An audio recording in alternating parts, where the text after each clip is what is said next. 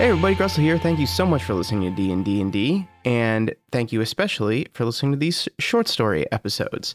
I really appreciate everybody who checks these out, although when I was preparing this week's, I realized we have not heard from Tim in 8 months. So I thought it would be a good idea to put out the entire story so far, the first 5 chapters today, and then the new chapter on Friday, so that everybody gets a chance to kind of refresh where things are at with the Tim story. And we will get the next chapter later this week. But today is going to be the first 5 chapters all strung together, one after another, and then we will get chapter 6 later this week. Thanks again for listening. Thank you to everybody who supports us on our Patreon, patreon.com/dndndpod. We have a new patron exclusive t-shirt design finally available from Beth.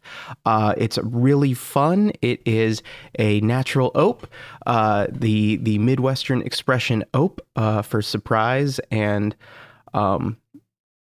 we use it for a lot of things.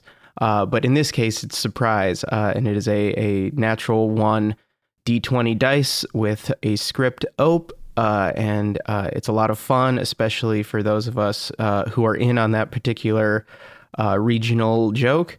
And if not, it's something that's very true to those of us on the podcast, all of us being Michiganders as we are. So check that out.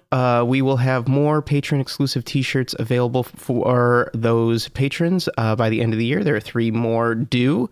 So if you are a patron at that level, you will get the shirts that you are owed once we have the designs complete from Beth.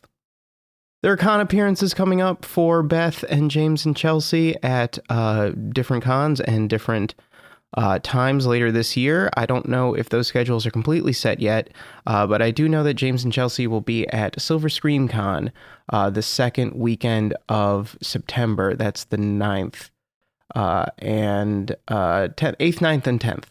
They will be at Silver Scream Con over on the East Coast. So go and check them out there if you are planning to attend, or if you want to attend after checking that out, do so. It sounds like a lot of fun. A very cool con. So go and check that out if you are interested in the horror side of things, or if you want to go say hi to James and Chelsea. And I will have Beth's con schedule on further announcements, or you can check out radshop.cool for more info on all things Beth. Thank you again for listening to these stories. This is a little bit of an experiment for me, getting back into fiction writing like this for the first time really since college. These short stories, the Rylith ones first, and now the Tim ones. So thank you so much for listening. I hope you are enjoying them. I hope you enjoyed this refresh and listening to these all together. A fun side game is how my voices for the characters change, recording to recording. But nonetheless, I hope you enjoyed the stories, and we will have the next chapter later this week, after everybody gets a chance to refresh themselves on an 8-month-old story. If you were a fan of the Rylith stories, I will be returning to those as well when the main story necessitates that. So, which may be sooner than later. We will see. But we will be back to regular story episodes with the team next week, and then we will have more Tim throughout the rest of the fall and end of the summer, into the winter this year, as his story continues to wind its way into the main one. We'll see how that happens, if it ultimately does. All right, well, that's it for me. We are going to now listen to chapters 1 through 5 of The Tale of Tim. There will be an ad break somewhere in the middle, so stay tuned for that, please and thank you. And then we'll be back with the team next Wednesday, the 16th.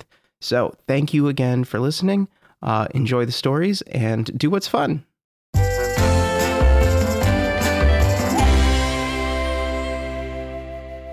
Tim Feathers raised the bow, aiming toward the portal, wind rushing past his ears with such force he could scarcely hear what Fletch was saying. Or maybe he just didn't want to believe it. Was this really the only way to close the gap? What was so important about that empty room beyond the portal? Don't point it at me. I'm going to stand over here. You're going to pull it back, and when you release it, I'm going to catch that electric arrow out of midair. Madness, thought Tim. Sheer madness. But maybe it takes a little madness to be a hero. He filed the thought away with all the other lessons from this bizarre situation. Less than an hour ago, he had been munching a stale biscuit aboard the trader ship Dorlia en route to the Oyakoto Islands. There, on its haunted shores, he hoped to make a name for himself as a traveling sword for hire and aspiring gumshoe. Now he stood upon a cloud, holding a magic bow, as a dragon and a god battled above him. All right, sir, I'll try. Please don't be mad at me if I hurt or kill you, Tim. I think you got this. Tim was a long, lanky lad, but Fletch stood a full hand taller still. The elf was older, too, perhaps by centuries, and had seen who knows how many battles. His armor was streaked with blood from at least 3 different creatures and some of his own. Yet when Tim looked into Fletch's face, he didn't see fear or worry. No, Fletch was enjoying this. All right, it's an adventure. There you go, Tim. All right. Aim. Tim drew the bow, but this magnificent weapon was unlike any mere longbow. As Tim reached for the bowstring, he found nothing but air, until suddenly a bolt of electricity zapped from one end of the bow to the other. Tim couldn't help but recoil at first, but the slightest nod of encouragement from Fletch gave him the strength to draw the bow. As he did, an arrow of brilliant, vibrating electricity materialized. Tim felt a tingling heat from the arrow shaft as it rested upon his bow hand that grew into a blinding burning within a heartbeat. He couldn't hold it, but Fletch hadn't yet given the signal. Hold! He willed as hard as he could, but the power of the bow was too great and he let go. The arrow, surging with the power of a lightning bolt, erupted from the electric string in a blink, but Fletch's hand was just as fast and his gloved fingers caught the shaft the moment it left the bow. Oh shit, Fletch said, as he took off toward the portal, clinging to the magic electric arrow. From Tim's perspective, precisely 1 hour, 7 minutes, and 24 seconds before zipping Fletch into a portal, he sat aboard the mess of the Dorlia, surrounded by the high seas, tales of ghosts and curses, and the heroes of Knight's Pass, Zabas Kinlan, Flack Tansen, Juno Greenpoint, Margarine Styx, and of course Fletch Stormtail. Tim saw a bright future for himself in his new life. He took a bite of biscuit as Flack started a shanty and smiled. But before he could swallow, there was a loud pop and a blinding flash of light. When the flash subsided, Tim was tumbling through a purple-hued tunnel of light. Unable to make any sense of the situation, he was just grateful he wasn't falling, as Tim was terribly afraid of heights, and falling down an endless tunnel of mystery light sounded to him like a terrible nightmare. But if this wasn't a nightmare, what was happening? Tim tumbled end over end. His awkward limbs flailed wildly. It took him great effort to grab and hold onto his sword, standard issue Talon infantry short sword gifted to him by his old boss, Horsemaster Jace, when he left Ravenscrest. Tim grabbed the hilt and tried to steady himself as best he could as he moved through space. He spun for so long he almost grew bored. After 5 minutes, he stopped screaming. After 10, he tried to look around to figure out what exactly was going on. Think of Margarine, he reminded himself. Look for clues. But there was nothing rational about what he saw when he opened his eyes. The strobing purple and black light of the tunnel nearly blinded him. But when his eyes adjusted, he would have sworn there was a giant black goat running alongside him. Then, with no warning, he was no longer in the tunnel, and no longer aboard the Dorlia. He was standing atop the back of a gargantuan silver dragon, the sorcerer Zabas Kinlan to his right, and across the dragon's back the evil traitor Lady Morgan Benbatten of Castrel Manor. Battle was afoot, and his heroes needed help. He drew his sword and charged the treasonous witch. Tim, however, was no hero. Not yet, anyway. And his foolhardy bravery was rewarded with the strangest few minutes of his young life. He was flung from the dragon back, leapt across floating giant flowers, flew through the sky on bolts of lightning, and talked to what Tim could only describe as a god. He saved the hero Fletch Stormtail from a hideous tentacled cat, and used that same hero's magic bow to propel him into a yawning portal to what looked to be a cavernous, dark void. After landing through the portal, Fletch quickly scanned his surroundings and turned back to Tim. Okay, he's been here before.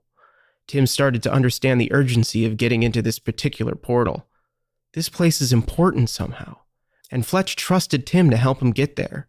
So far, the archer has treated him as a true companion. Tim, for the first time, felt the battlefield brotherhood that he heard the soldiers speak of when they returned their horses to the stables before heading to the pubs. Tim finally felt like he was part of something. Maybe not a member of the team yet, but a true ally. They were bonded by circumstance and also gross green cat blood.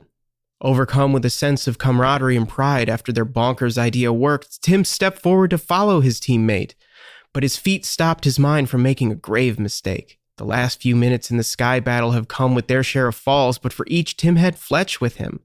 Now they were separated by the shimmering threshold of the portal, and if Tim were to fall alone... Inching forward, Tim risked a glance down over the edge of the cloud and saw nothing. No ground, no mountain peaks, no birds even. Just endless sky. Tim swallowed hard and gripped the bow tightly. "The bow!" he thought. "Then the bow!" he screamed. But the words were swallowed by an incredible clash of thunder. Behind him, the battle with Lady Bombottin raged. Light from 1,000 worlds shone through 1,000 portals, shimmering off the silver scales of the dragon. Nearer, a god flew through the endless sky, popping portals like a child pops a soap bubble. "The bow!" Fletch finally turned back from the void beyond the portal and met Tim's gaze. With a questioning shrug, Tim pointed to the bow still gripped in his left hand. He could feel the great weapon's magic surging through it with a heat and fury like a midsummer storm. With every flash of lightning from the battle behind and above them, the bow twitched with an electric life. This was the weapon of a hero. This was the weapon of wood elves from the forest deep in the Moonshadow Valley, forged hundreds of years before his great-grandfather was born, probably. His own standard-issue Talon infantry short sword hung at his belt with no stories to tell. At least none that he knew. Holding the bow made him feel powerful. He was honored he got to wield such a legend for a short time. "Toss it down here, bud!" But the gap between cloud and portal spanned 30 yards if it was a foot, and nothing below but infinity. Nonetheless, Fletch stretched out his hand, and an encouraging grin crept across his copper face. At that moment, Tim knew that Fletch believed in him. He gave Tim the bow because he earned Fletch's trust and fought a horrid beast side by side, protecting him when he was wounded. Tim did that, and he could do this. "Okay, sir, I'll try," said Tim's voice, which lacked the conviction of his thoughts. Still, Tim's arm pulled back, and summoning all his strength, he stepped into the throw. Wait! He can't step into the throw. The cloud stops. There's no ground there. "Better not miss," said a deep voice at once a million miles away and screaming in his ear. "Pull back, don't let go, don't slip, don't let go, catch your balance, don't..." And his balance wavered, and his arms spun like windmills. A gust of wind surged up from below and Tim staggered. He didn't remember letting go. He didn't see it leave his hand. Just Fletch's face as his eyes followed the short arc and then rapid descent of his beloved bow. Fletch stood, feet confidently planted on the edge of a tear in reality. He looked Tim straight in the eyes, blinked twice, and sighed. "Timothy." Though calm in tone, the word hit Tim's ears like a curse. "Oh." "Where's my bow?" Tim?" "I'm sorry, sir, I didn't mean to. I just threw it as hard as I could." "Stop talking and go after it." "I really don't think that's such a good idea. I can't even see the bottom." "Did you hear what I just said? There will be a cloud to catch you. I promise." "All right, I trust you. You seem to know more about this crazy place than I do. You knew about God, so..." "Stop logicking this out and jump." "Oh, all right, I guess I'll go. Here I go." Madness, thought Tim. Sheer madness, as he jumped after the bow. "Now this is definitely falling," Tim thought. Or maybe screamed, he wasn't sure. All he could hear was the sound of air flying past his face so fast it hurt. He tried to spread his body to slow himself down, but then he remembered his task. Squinting through the wind, he tried to spy the bow. Up close, the Stormtail bow is art. Streaks of opalescent blue run through the wood as if nature captured and conquered lightning itself. With the head start it got on Tim, however, it may as well be a stick, spinning and twisting so as to sometimes disappear from Tim's sight. His best guess for finding the bow was, unfortunately, head down and hope for the cloud that Fletch promised. The giant sky god must have heard his plea, for something started to shift in the sky far below him. Tim pressed his hands to the sides, holding his standard issue Talon infantry short sword tight, and dove toward the new shape. Tim was getting closer, but the shape wasn't looking any more like a cloud.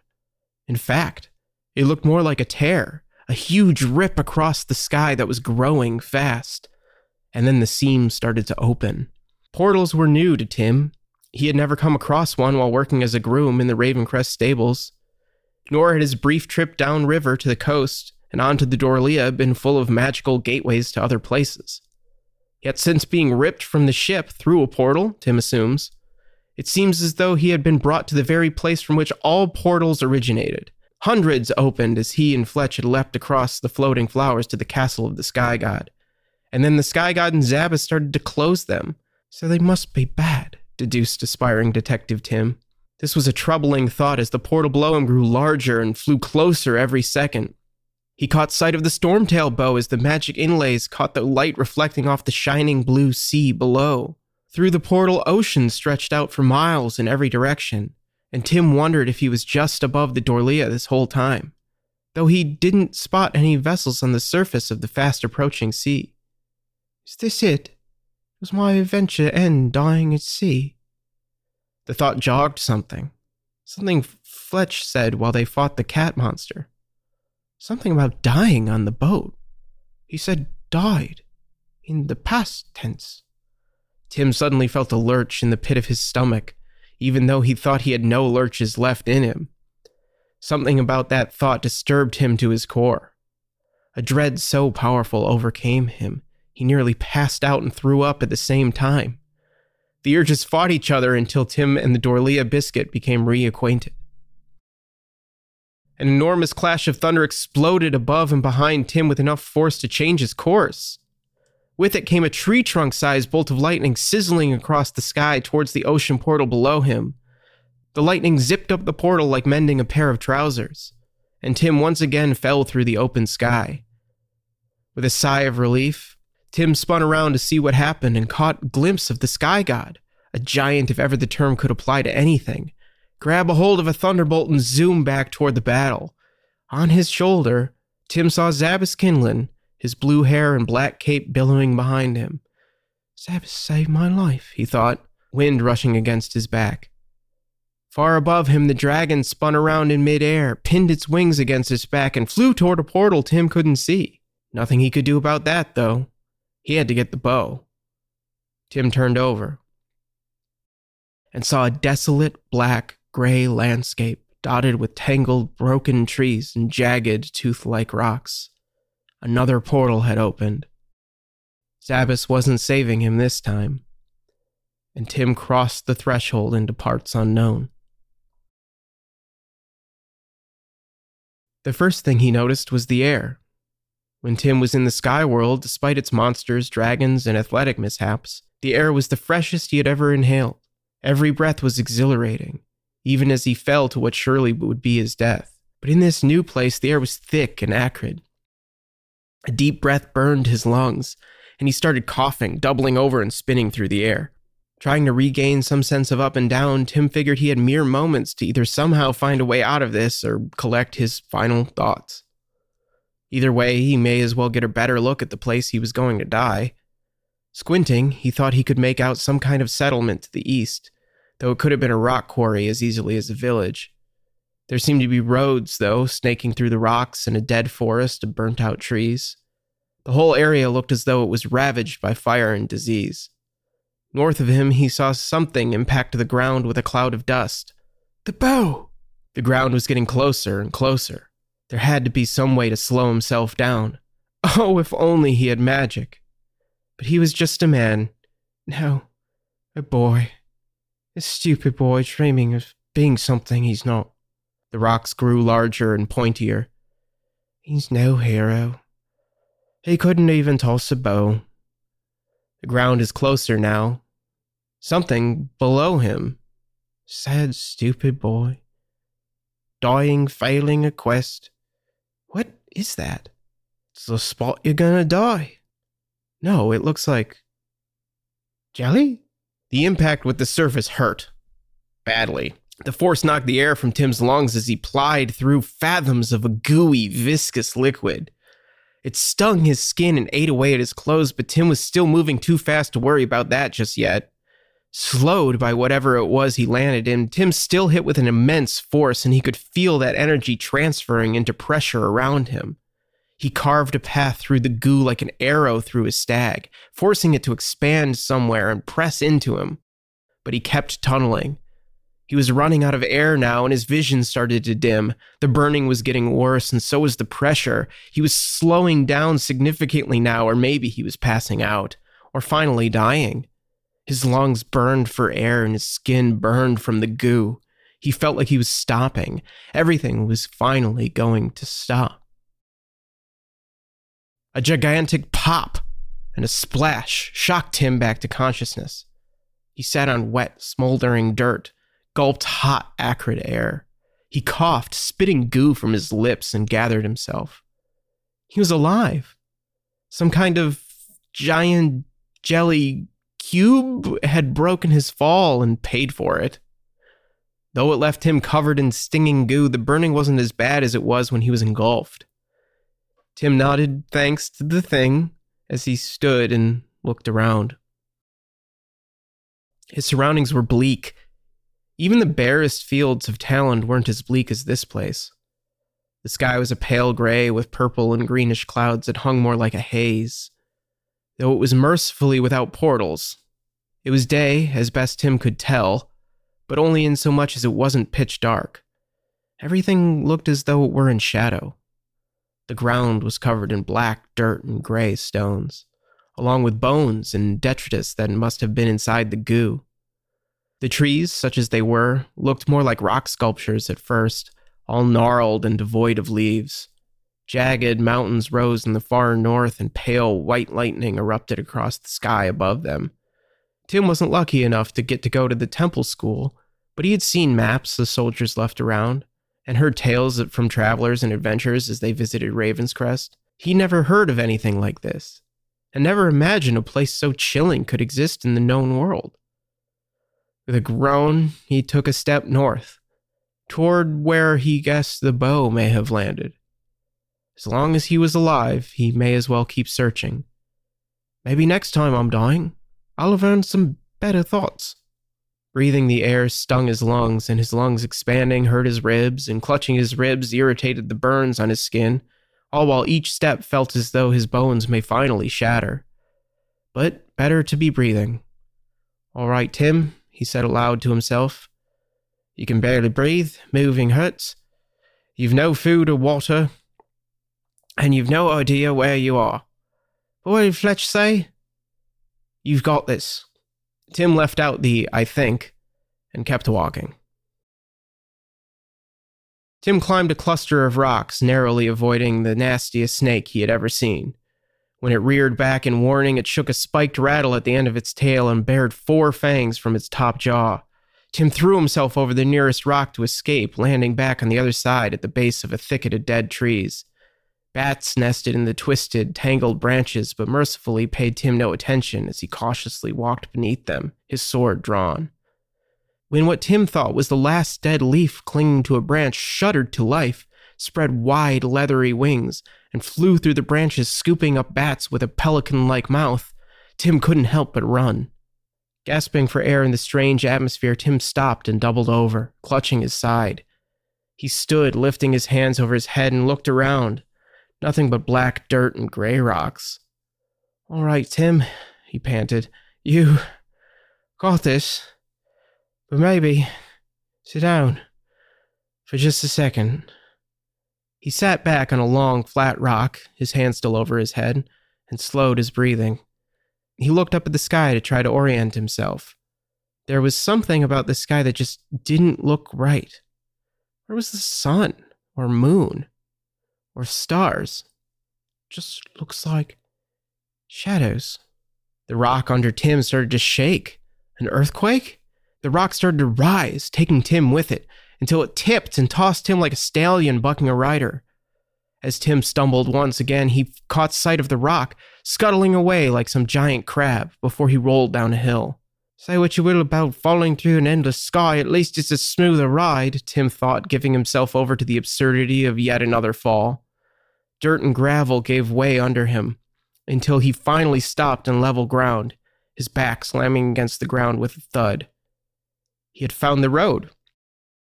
He couldn't help but smile. A laugh came out with a groan, and a groan as a laugh, but then another sound cut through the air. Is that a horse? Tim listened closer. Certainly sounded like a horse, and it sounds like it's hurt. Raising to one knee, Tim made sure he could still walk and that nothing was broken, other than his entire sense of reality. And then he moved toward the sound. He came over a small ridge to see a cart made out of black wood pulled by a single beast. For what was yoked to the cart was no horse. Though it had some equine features, it looked to Tim like this creature's ancestors bred horses looking for pit bulls. Not more than 10 hands high, but muscled like a bull with crimson red fur and a short, broad snout, horns like a ram, the creature was yanking a powerful leg from something stretched across the road. It was caught. The cart's driver paced nearby. They looked shorter than Tim, dressed in a heavy gray cloak. As Tim got closer, he could hear a feminine voice speaking in a language he didn't understand. Some kind of elvish, maybe. She was repeating the same thing over and over again. She's trying to cast a spell. "Excuse me," Tim called out. He walked slowly toward the scene, his arms open and palms up to show he wasn't carrying any weapons, though his standard issue Talon short sword hung at his belt. "Do you need some help with your horse?" The girl stopped in her tracks. She slowly turned toward Tim, her hood falling as she looked over her shoulder. Her hair was white, not like any old lady's, but like a polished ivory. She wasn't old at all, maybe even Tim's age, except her pointed ears made that guess impossible. Her skin was a deep purple, almost black in this shadowy light, and her eyes an emerald green. A drow! Tim let out a sigh of relief. The quartermaster in Ravenscrest was a drow, and well liked by the workers about town. Things were finally starting to look up. Then the drow screamed. Whoa, whoa, whoa, whoa. It's all right. I don't want to hurt you, take your cart or anything. I'm good with horses, and yours seems to be cart, so... Human! Well, yeah, I guess. Tim wrinkled his brow. The horse thing yanked again and snorted in pain. It looks like it stepped in some kind of barbed wire trap. Look, it's just gonna hurt himself if he keeps... What are you doing here? How did you get out? Out of what? The horse thing didn't look terribly hurt yet, if Tim could cut away the wire. How I got here is a long song, and I don't know all the words, to be honest with you. Now, if you just... He pushed past the girl and knelt next to the horse thing, approaching it so it could see him, and patting it gently. Look, if there's a patrol after you, I don't want any trouble. Patrol? I have no idea what you're talking about, but if you could just stand over there, you're blocking what little light there is in this place, and even the shadows have shadows, jeez. Tim was busy assessing the damage to the horse thing's leg. Not too bad. The girl didn't move. Wait, did you not escape from the Fulthavar holding pens? Tim stood and faced the girl. Miss, I fell out of the sky into some goo. I really don't know what you're talking about. Please, just move a little. He gently pushed her left shoulder. Thank you. The girl paused. Then her green eyes grew large and wide and gasped. Brightsider! What? You're a Brightsider, an evil human wizard from the realm beyond, come to steal riches. Miss, begging your pardon, but do I look like an evil wizard? Tim raised his arms to his sides. His already meager clothing was tattered by thousands of feet of freefall and burning goo. His skin, too, was burned, and bruises were already turning yellow and purple all over his body. His lips were parched and cracked. Well, no, don't even have the pointy hat. Tim returned to working on the tangled leg. He unsheathed his standard issue Talon infantry short sword and pressed the emblem of the Empire on the pommel, revealing a small tab in the crossguard. Pulling on the tab, he removed a small pair of scissors. The girl knelt beside him. But that doesn't mean you're not pulling some kind of deception, Brightsider. If you're not an evil wizard, then what are you doing here? Tim started to snip away the wire while muttering an old Talonese blessing Jason taught him. He didn't know what it meant, but the sounds always seemed to soothe horses. I've heard the stories. I know Brightsiders are dangerous, the girl continued, though her tone seemed to be softening as Tim worked. Don't think I'm dangerous. Maybe that's part of why I don't seem to be very good at this. Seems fearlessness is important. Certainly a bit of madness. Maybe you do need to be a little bit dangerous for this life. Flack's dangerous, even if he wants a good time. Savage can be dangerous without even trying. What are you talking about, Brightsider? Only a few barbs remained. The horse thing snorted, but stopped struggling. But helping's part of it too, like Juno. Tim pressed the pommel again, and a compartment in the handle opened with a soft click. Tim took some dried herbs from the compartment and rubbed them into the horse thing's wound. He tore his tattered shirt away and ripped it into strips. Tim tied the shirt strips around the poultices and stood. He looked to the cart. The flatbed wasn't overly full, and there was room in the driver's seat for two, but she was clearly traveling alone. Wonder why? Curious. Like Modron. He scratched the thick, muscled neck of the horse thing. I don't know. I don't know what I am. But I do know I'm no threat to you. Just I saw your horse thing struggling. And you looked like you were having a hard time too with your spell. I was doing just fine, thanks. With the spell, I mean. She looked down at her hands, then sighed. Turning to the disarmed trap, she said, Thank you. For helping Budo, I mean. No problem. What's this trap doing in the road, anyway? The girl turned toward the road, looking east. Probably just patrols trying to force travelers through a toll. They blame bandits, but everybody knows. Oof. Sounds criminal. The mists always get their due. A human should know that. She looked back at Tim, then, seeing the look of confusion on his face, continued, Right, Brightsider, I forgot. You keep saying that. You keep saying a lot of things as though I should understand them. Look, I'm from Ravenscrest. Talon, you know Talon. The Amber Peninsula? Now you're saying things like I should understand them. Tim sighed and looked at the strange sky. Where the bloody hell had that portal sent him? Wait, of course, portals! Brightsider.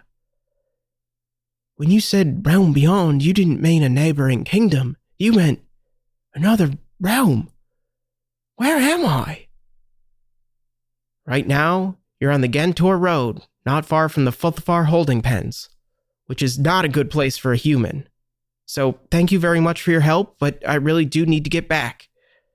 She crossed past him to the cart where she adjusted the harness on her horse thing, Budo. Well, hang on, that's some very heavy information I just deduced. I'm in a different realm, and, well, I need to get home. I'm sure you do, she said, pulling the ropes holding down the canvas on the back of the cart.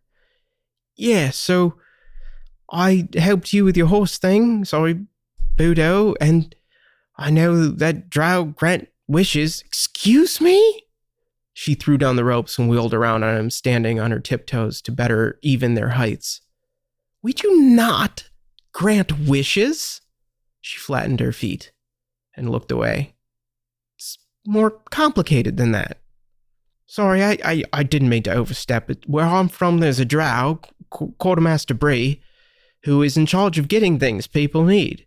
She's kind of got a reputation, and she's always been nice to us working in the stable. When I saw you were kinfolk to her, I thought maybe you could help. Look, it's not just about getting things. It's more like channeling desire and creating a tunnel through space and time to connect 2 points in a brief enough moment to capture the power when want and need are one. Then, again, she stared at her hands as she spoke. After a moment, she shrugged. It's easy. Tim stepped toward the cart with excitement, seeing a way home. Oh, great. You see, I'm looking for a bow. She intercepted him, cutting him off. Hang on, Brightsider. Just because you helped me with Budo doesn't mean you just get a free finding. There are rules and, procedures. She looked away and walked slowly toward the cart. Okay, I'm from a military town. I know procedures. She turned back when he said military. Don't worry, I'm no soldier. I was just saying I know rules is all. What do you need? Components? Sometimes there are druids coming through the stables, driving in wild horses to trade. They'd use herbs and things for spells. Huh, Kind of like the sword herbs, eh? I know this really powerful sorcerer who never needs components. He can do magic sometimes without even trying. Is it more like that? No, it's just... Oh, do you have a magic wand? It's my first adventure, okay? Her back was turned to him and facing the cart. She clutched the reins in her right hand and balled it into a fist. I can't just do the big magic. Not with components, not without it. I just can't do it. She spun on her heels and stared daggers at him with her big green eyes. Tim tried. He tried very hard, but he couldn't help but burst out laughing. What's so funny, Brightsider? Tim dropped to his knees. It's not funny. I can't do the big magic yet. I can't go home until I do. So tell me, what's so funny? Choking down laughs, Tim managed to wheeze. You won't believe me if I told you. You should be grateful I just didn't kill you, and you're laughing at me. No, it's not that. It's just... He wiped away a tear. I'm on my first adventure too. This is great. This is so great. I'm sorry, how is this great? Tim smiled and stood up. He grabbed the drow by her shoulders, beaming. Because now we can team up. We can be a team. He let her go and with purpose walked over to the cart. You need someone who needs something, right? Well, I can't go home until I get Fletch Stormtail's bow back. We'll work together. A party like real adventurers. If there's anything I learned from my time with the heroes of Night's Pass, it's that you can't complete a quest alone. Maybe I should never have left Ravenscrest by myself. Maybe you should never have left your home by yourself. I don't know. But maybe you can tell me about it on the road, because now we have each other. He drew his sword and pointed it northeast, toward where he thought the bow may have landed. What do you say? Have room in your cart for one more? The girl looked at him. A curious boy, burned, shirtless, and extra pale save for his ever-worsening bruises, holding an old sword as though it were a king's weapon. But in his face, she saw a little fearlessness, and when he helped, he was kind. The sword, despite its age, looked sharp and ready. There was no doubt he was a little mad. She held out her hand. I'm Nessica Naharis. Welcome to the Shadowfell. What's your name?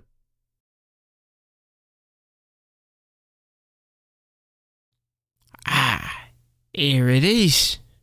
Horsemaster Jace threw an old wooden crate full of odd scraps of leather and metal to the side, revealing a heavy wooden footlocker bound in tarnished brass bands. Carved into the top was the emblem of the Talon Empire, a regal bird of prey with its talons clasping the world and its wings stretched from sea to sea. Though the Empire hadn't held lands past the peninsula since before even the Horsemaster was born, the imagery could still be seen blazoned across buildings and banners from Hawk's Ridge to Hookbill. The trunk looked as ancient as Jace, with knots and scars to match the lines and divots in the old man himself. Yet it was sturdy, reliable, and useful still. Haven't had to break into this old trunk since I started at the stables, but I knew there'd be a day for it. With a dusty creak, the lid opened. Wrinkled hands reached inside and removed a long bundle of cloth tied with a simple leather band. Jace turned to face Tim, looking up at the lad and then quickly down at the bundle. Tim saw some moisture swelling in the soft brown eyes. Horsemaster, I really can't accept it. Shut your hole, lad.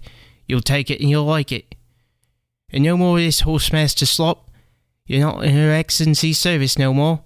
I'm just Jace now, if you please. Horsemaster Jace was right about that. Tim had done the unthinkable and formally resigned his position to the barracks commander just that morning. In the wake of the events surrounding the Bombatin scandal, the Duchess loosened service regulations for the first time in a generation. A complete restructuring of the Ravenscrest garrison weeded out those loyal to the traitor John Meldair and allowed for certain individuals who demonstrated their commitment to the Empire to seek opportunities outside the military. Tim leapt at the chance. Sorry, sir, but it was you who taught me this respect, and now it's you who'll have to receive it. Aye, fair enough, lad. Well, show me some respect by accepting my gift, damn it. You going to do out there, adventuring, or what have you? He shoved the bundle into Tim's chest. Metal shifted inside leather with a clink and a thud. Jace turned away and looked out to the yard where the new groom was leading a horse out to the barracks as Tim untied the leather strap. The cloth was an old banner, so faded Tim couldn't recognize the sigil, if it had one. Inside was a standard-issue Talon infantry short sword. Tim wasn't permitted more than a dagger at his low rank, and truly had never worn a weapon, opting instead for a more utilitarian small knife. There was never a need for a longer, deadlier blade around the stables, much less an honest-to-goodness sword. No wonder Jace had kept his locked away. It was heavy.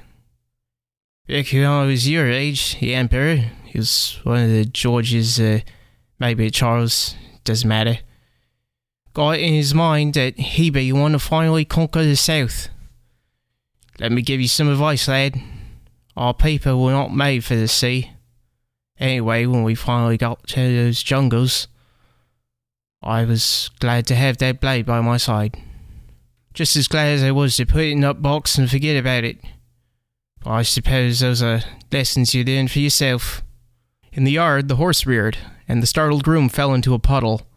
Some of the passing soldiers chuckled as the embarrassed boy scrambled to his feet and chased after the reins. Don't suppose you have time to teach some lessons of yourself before you go, eh? No, I know. Shame, though. All my years at the stables, I can't think of anyone, man, elf, or other, who had away with them horses like you. It's very kind of you, sir. I've always liked animals. And you had plenty of strange beasts out there in the big world. Some are tameable, and others monstrous. That blade there's for when you find yourself staring down the ladder. Go on then. Give it a turn about the yard. But maybe just give young Reggie a wide berth, eh? When you feel you got the weight of it, there's some nifty little tricks I'll show you. The old man rubbed his hands together with excitement as Tim unsheathed his standard-issue Talon infantry short sword with a slow, deliberate stroke. The metal scraped against the wooden interior of the scabbard, and a heroic shimmer rang out in the stable. Jace smiled as Tim brandished the blade, awkwardly attempting a fighting position. Stable hands didn't receive much combat instruction from the Talon military, so he attempted his best imitation of what he had seen in the training fields. One foot back, the other forward. No, switch. Aye. There you go. Jace was using the same tone he used calming one of the mares, but Tim ignored it and tried to do as he said. Now, raise your sword arm. As he did, the light caught the wide, fat blade and reflected into Tim's eyes. He grimaced, squinting hard, and blinked several times. Suddenly, the world seemed much darker than it should have, even from being flashed with reflection. It was as if the sun fell into an eclipse, with only scant light coming from somewhere behind him. When his vision adjusted, he wasn't in the stable. He was in a wooden room with no windows. The ceiling was low, forcing Tim to slightly crouch. He no longer held the sword. He also wasn't wearing his formal clothes from meeting with the barracks commander, but simple traveling clothes. This isn't how it went, he heard himself think. That thought made about as much sense as this room. Horizontal wooden plank walls, plank floors, no windows, and looking ahead of him, the walls met, forming into a triangle. Our people were not made for the sea, Horsemaster Jace said a long time ago. In the empty space in front of him, the shadows from the faint light source swirled like an early morning fog. Tim tried to move, he tried to run, but no amount of strength of mind or body could force his legs to budge. The shadows continued to gather into more discernible and disturbing shapes. Tim's eyes darted across the mists. His eyes seemed to be his only free muscles. Picked out first a long, clawed hand, then a spindly, almost skeletal arm. The shadow by now had formed into a dense black smoke, and the arm connected to a body of billowing terror. What is this place? Tim's mind raced. Why do I know this place? The shadow, now a complete upper body and humanoid head with a lower half fading into nothingness, slowly floated toward Tim. He could feel sweat beading on his forehead. The shadow's face tilted up as its spectral form inched closer, and the walls around Tim seemed to bow and contort. Tim tried to turn his head, but he couldn't. Whatever this thing was, it was forcing him to confront it. His eyes wide with tears running down his cheeks, Tim looked into the face of the shadow and saw his own horrified reflection in 2 polished onyx orbs. Something was taken. Something owed. I didn't take anything. I swear I hate crimes. Something is owed. The shadow had no mouth that Tim could see, yet the voice pierced his ears like a knife. The words felt cold, and Tim's teeth started to chatter. The shadow reached out with a clawed hand toward Tim's face, and only then he could see the smoky fingers tipped with sharpened onyx. 6 otherworldly blades creeped towards him, circling his head like buzzards awaiting prey. Still paralyzed, Tim had no choice but to watch as the claws dug into his temples, scalp, and cheeks with a burning white light. All the while, the reflection of the horrible procedure played out in the stones. Tim could see his own fear, tears streaming, as the claws wriggled, searching for something in his mind. Wait, what was that? There, behind him in the reflection, something was running towards him. A creature of some kind, dark fur, maybe black, but impossible to tell in the black reflection. And horns? It was running fast, the reflection was doubling in size every second until the stones blinked.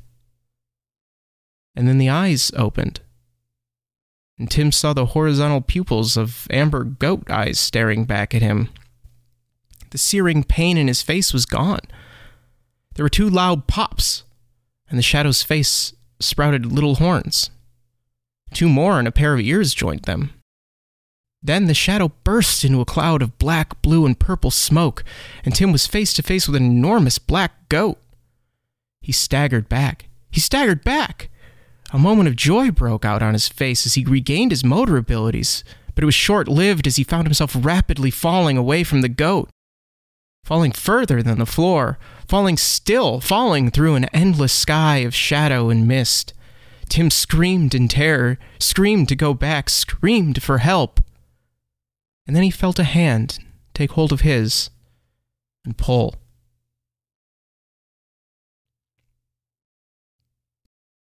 It's all right, I've got you. Oof, this human was heavy. Nessica pulled her companion back into the cart's seat, using both hands to heave him up by a lanky arm. It's okay, just calm down. You're all right. It's just a nightmare. Dazed, the boy called Tim blinked and shivered, but didn't let go of her hand. I'm sorry, I must have... Don't be sorry. It's nothing you can control. She turned back to the road and grabbed the reins. Budo was trotting casually along a rocky trail in the direction Tim said his treasure had fallen. From his description, the bow should have landed nearby, but so far she saw nothing but rocks and dirt and the occasional crumble bush breaking the monotony with its spindly, brittle branches. I guess you're right. We all have nightmares sometimes. Well, sure. Especially humans. Nessica thought back to hearing merchants tell of unsettling nights in human villages where the screams would shake the floorboards. That was before she failed the trials, of course, when she could still attend the markets. Her cousins would supply the merchants with tonics and potions to ease the humans' rest, and they would mark up their price, knowing how desperate the humans were. And the mist keeps swirling, she muttered. What? You're just in for some rough nights, I mean. Nothing you can do about it. Your folk aren't made for this place. Even the ones born here. Even the free ones.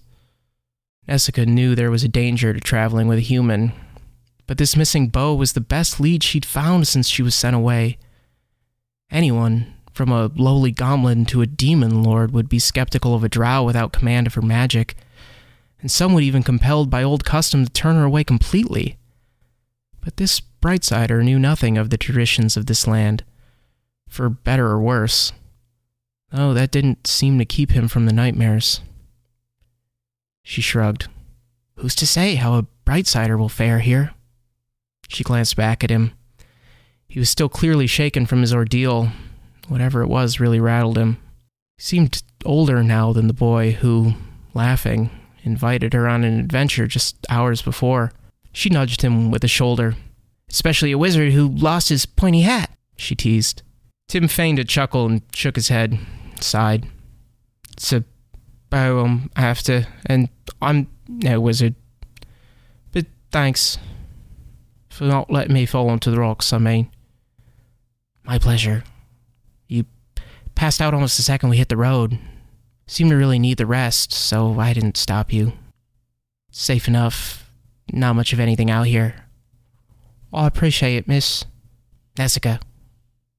"I appreciate it, Nessica," Tim repeated with a hint of mockery, and he nudged her back, finally letting go of her hand. "I do, though." He smiled and pulled the borrowed cloak tighter around him. As tight as it would go, anyway. Nessica's cloak barely covered his lean, square shoulders. But it was something, for now. Something to help shield his burned skin from the harsh, dusty wind. The burns from the acid jelly weren't too bad, but they stood out against his complexion. He was almost as pale as her hair. The wounds will need to be covered soon, or they'll never heal well. And if they're to be adventuring partners, he'll certainly need a better fit. If she could get over herself and make the connection, she could just conjure him some nice wyvern hide armor from the smiths at Elburn, or maybe a Grey Flame's tunic. "Stop it! That's how you got into this mess." "It doesn't matter anyway. Every time has been the same since the trials. The words are the same, the motions are the same, but she can't do it. Try as she might, she can't bring forth more than a spark. Maybe an ember, but never more. Never a flame." "Nessica," Tim's voice snapped her attention back to the road. Did he notice her looking at him? That wasn't weird. She was just looking at the cloak. That wasn't weird. Yes. What?" "Thanks for the cloak."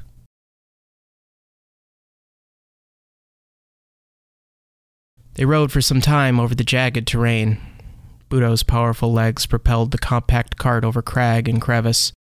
Tim told Nessica the whole story of the outrageous events that brought him to help her free Budo from that trap, of the fire at the barracks in his hometown, and the criminals who conspired to rule it, of the journey down a river, to a sea, and then suddenly in the air, and of the battle with heroes and a great dragon. "Now that's how I know you're lying." "How's that?" "Dragons have been extinct since the last convergence." "Nessica, do me a favor and pretend like I'm a stable hand from another world." She shot him a sly smirk despite herself. "Come on, the convergence. You have to know about it. It was when the shadow fell and the bright side collided in the cosmosphere, fusing the two realms until a giant war between elves and dragons blew them apart. It's why..." She stopped. Maybe he didn't need to know about all that right now. Ignorance is bliss, right? He's been thrust into her world against his will and is already having the nightmares. No need to stress him further. At least not before they've found this bow and she fulfilled her duty. "Why, what?" "I don't remember exactly. History wasn't my favorite." "Yeah, I never went to a proper school myself." Oh good, he wasn't pressing it. Another time. Maybe they can find some dream tonic. That'll help him rest, at least. "I will say," Tim continued, "before yesterday I never saw hide nor hair of anything like what was up in that sky. But I sure do believe there's at least one dragon out there right now. And now you're here, chasing a great hero's magic bow." "That's right." "I think you landed on your head when you fell." He laughed. "Maybe that would have been better than the jelly, eh?" She smiled. "Maybe. I know I would have been just fine once I figured out that trap on my own. I maintain we are better off as a team." "That remains to be seen, sir." "Tim," he said with a smirk. "That remains to be seen, Tim. So far you've only managed to send me and Budo on a wild weasel chase. And steal my cloak." Whoa. I didn't steal anything. I would never do such a thing." Relax, I didn't mean it. I obviously gave it to you. Sorry, I guess I take law seriously. It's a big deal where I'm from. Sure, of course. Forget I said anything. She couldn't help but think of the trial, of the arbiters looming over her as they announced her offense to the entire cohort, of their stone faces as they wordlessly rebuked her arguments, letting her ramble about her intention and flimsy justifications. Every moment they let her speak, her case was another shovelful of dirt as she dug her own grave. An exile quest was the only recourse. She was banished until she could complete it. They sat quietly as Budo steered the cart around a large boulder, which led to a small, barren hillside. Budo stopped to graze on a crumble bush. Nessica let him. They could all use a break. She hopped down from the cart and held a hand for Tim, though his height made the gesture more symbolic than practical. She offered him some water from her skin. Taking it, Tim sighed. Here's a wild weasel chase. Are you sure we can't figure out your magic somehow? Tim, I told you She stopped. What was that smell? I know, it's fine. No, there's something you don't need to explain. It was rude of me to ask again. Like you said, I should be grateful you didn't just kill me, and here we are looking for a bow, and you gave me water and cloak, and I should have a more positive attitude. Tim, what kind of bow was it you were looking for? A stormtail bow. Shoots lightning. I smell ozone. What? Lightning. I smell lightning. Just over this ridge. Let's go. Surprising herself, Nessica ran toward the crest of the hill. Without her cloak, her hair flew wild in the wind behind her. Her boots dug into the gravelly soil and her legs burned as the incline grew steeper. Lightning. She couldn't believe it. If the wind hadn't shifted, who knows? She may have missed it. It doesn't matter now. On the other side of this hill could be the very bow that Tim seeks. And if they found it without magic, once he gets that weapon in hand, she'll be free from her exile and go home, finally leaving behind this hard and dangerous road. Wouldn't be so bad if even basic spells worked. Her sentence shouldn't apply to simple conjurings, but nonetheless, no flame. And it's been lonely. It's hard to trust folk in a blood zone. But things will be different now. As Nessica ran up that hill, she felt different. Tim followed right behind, one hand on the hilt of his sword. His long legs could easily outpace Nessica, even fatigued as he was. As they neared the top, however, he crouched and slowed. Nessica, though, was overcome with a burst of eagerness. Something was close. She could feel it. A tiny avalanche tumbled down as Tim slid to an abrupt halt right before the crest of the ridge. "Nessica, wait!" he called out. But she couldn't wait any longer. The smell was so strong, sharp and clean and crisp. What else but a powerful otherworldly object could cause that? The closest storm was up in the mountains, miles and miles away. Gods, she thought, what luck! This would all be over soon. The shame she felt as she left would turn into triumph. She couldn't recall anyone from her clan that aided a bright sider on an exile quest. This would show her smug uncle and the rest of the arbiters. She'd march right into the temple, right up to the conduit altar itself, Tim by her side like a trophy. They couldn't keep her out then. Not after she... Oh, gods! The hill, in fact, was no hill, but the other side of an impact crater. Standing atop the crest, Nessica stared down at a charred, blackened hole as wide as a large room. While it was immediately clear something hit this spot from a great height with great speed, there was no bow in the crater. Just a lingering scent of a storm, scorch marks, and gravel turned to hazy, gloopy glass. What looked to be several corpses, roasted, crispy, dotted the hole. She felt a pull on her tunic and Tim yanked her down to his side. "We don't know what's over there. Be careful. We need to take in the scene. Try to figure out what happened," he was whispering. "What happened? It looks like your lightning bow exploded." Keep your voice down. They could be brigands. Looked to me like we don't have to worry about them. Still, he said, drawing his sword. Caution. Something changed on Tim's face. Even with everything the boy had been through, he usually wore a mask of curious bemusement. In that moment, however, Nessica saw a determination she didn't expect. He seemed older suddenly. His jaw was square, his eyes more focused. She nodded. Right, let's go. Tim hurtled the ridge of the crater like hopping a fence, his sword out and ready, and then immediately slipped on a loose rock, tumbling ass over apple cart all the way down the crater, landing with his face smashed against a burned body. Nessica burst into laughter. Was that caution? Shall I follow just as cautiously? Very funny. Tim pulled a burned, broken bone from under his back and rolled over, stood and brushed himself off. Just get down here and help me look for clues. Clues? It's a very special detective technique. A technique he put into practice without giving her another look. He set about sticking his nose in everything, from the corpse that broke his fall to the charred rocks underfoot. Whatever happened here left us hints. If we can find them, we can piece together how these people were burned up like this. Nessica, with actual caution, shuffled down the inner slope of the crater. When she reached the bottom, she made a dramatic show of staying on her feet, to which Tim scoffed. Well, I still smell lightning. Is that a clue? Definitely. Tim wandered through the crater, picking up burnt branches and charred bits of armor or weapons. Looks like this was a group of soldiers. A patrol, most like. Look at all these teeth. Most of these were gator men. We must be near the black bogs. Excellent clue, Nessica. She stood a little straighter, but Tim was scanning the ground. But I think I found something even better. Come look.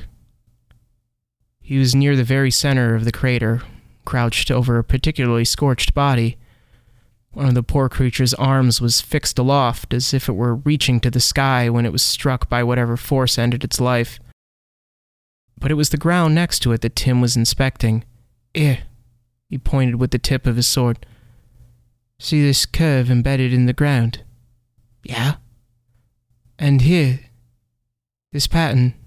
Sure enough, embossed into the rock below a layer of soot was a clearly foreign texture, almost like tree bark. If she tilted her head, she could make herself see the arm's grip and knocking point of a recurved bow. Tim looked up at her from his crouched position. I didn't have it for long, but when you look at something of real beauty, you don't forget it. His eyes lingered for just a moment, and Nessica saw his lips curl into just the beginning of a smile. His excited, kind eyes fixed on her own, but when she, without thinking, started to return the grin, he snapped back to the corpse. This chap didn't seem to have as beautiful of an experience. Okay, so if the impact point was your bow, what happened? Tim stood, paced around the crater for a few moments, stopping to get closer looks at some of the other corpses, then at the ground, then at the slope, then at the sky. Tim. He stuck his right arm out straight, pointing off northeast, and then his left, pointing west. Tim, what happened? Do you know where the bow is or not? I have a theory. Aldrin told me that a detective's best tool was her gut. My gut is telling me that the Stormtail bow did not want these folks using it. When this poor guy here grabbed it, he let a blast of energy go that fried everyone here. Okay, but then where's the bow? We need to find it. How many usually run in these patrols? I don't know for sure. Usually 6, maybe 8. It depends. I don't make it my business to get up close and personal with them. There are only 5 bodies. Nessica started to understand. Whatever defense mechanism was preventing the bow from being wielded by an outsider must have only had one charge. Hell of a charge though it was. And look here, Tim continued. We fell down that side of the crater, right? But then over here from the opposite direction, there's a bunch of footprints. Oh, geez, these things had some massive feet. They overlapped too much for me to tell how many there were, but they're up on this side. He ran over to another part of the crater. There's only one set. Rolling back up. Maybe two? Or maybe they fell. How many legs do these gator men have? Nezuko's impressed. She can't honestly say she would have picked up on any of these details. Though if she were truly being honest with herself, she wouldn't have even looked in the first place. Once the bow wasn't here, she was ready to move on. Always looking for the shortcut. She heard her uncle's voice in her head. Dear Lord, what's that? She smelt it too, but hadn't been paying attention, distracted by Tim's investigation. Now that it was strong enough for the human to notice, however. Oh, it smells like an open grave. Ugh. He put his sleeve up to his face and tried to shield his nose. How could she forget? Oh, the corpses. It was just a matter of time. Tim, get down over here. She half whispered, half screamed as she ducked behind the blistered corpse of a gator man. Tim followed, his wrist still covering his face. Oh, what is this? It's a carrion lion. Be quiet. After the smell, the sound of displaced stones rolling down the crater was their next clue that something large approached. Low growls resonated through the air, shaking her insides as the big cat lumbered closer. Tim gripped his sword and took a deep breath. Okay, just another monster cat. Nothing new. You've done this before. He said not to Nezuko, but to himself, and then started to rise. Wait! Nezuko grabbed at the cloak as Tim turned to leap over to the corpse, but when he caught sight of the carrion lion, he dropped right back down next to her. 8 feet long and 5 feet high, the powerful lithe predator had huge, razor-clawed paw up on the next closest corpse. Its enormous square head had no fur but tight, leathery skin pulled so close to its blocky skull that it scarcely appeared to have skin at all. As such, there was nothing resembling lips to conceal a foot-long maw of knife-like teeth designed for ripping flesh from bone. A bushy mane of crimson hair encircled its neck, and it looked like billowing flame when it shook its head side to side, as the creature munched on its meal. You aren't going to get us out of there with that measly hunk of metal. It doesn't even look enchanted. That's a carrion lion. Its flesh is already dead. Hacking at it won't do any good. Already dead, but it's... I know, but life and death work differently here. Trust me, that, she pointed to the short sword, is not what we need. The lion snarled and snorted loudly. A bone crunched and crispy shrapnel rained over them as the creature tore the body apart with abandon. Well, if you're the expert, then what do we need? Because that thing looks like it's skipped a few meals and it's almost through its first course. He was right. They were running out of time. Tim said himself he was no wizard. It was up to her.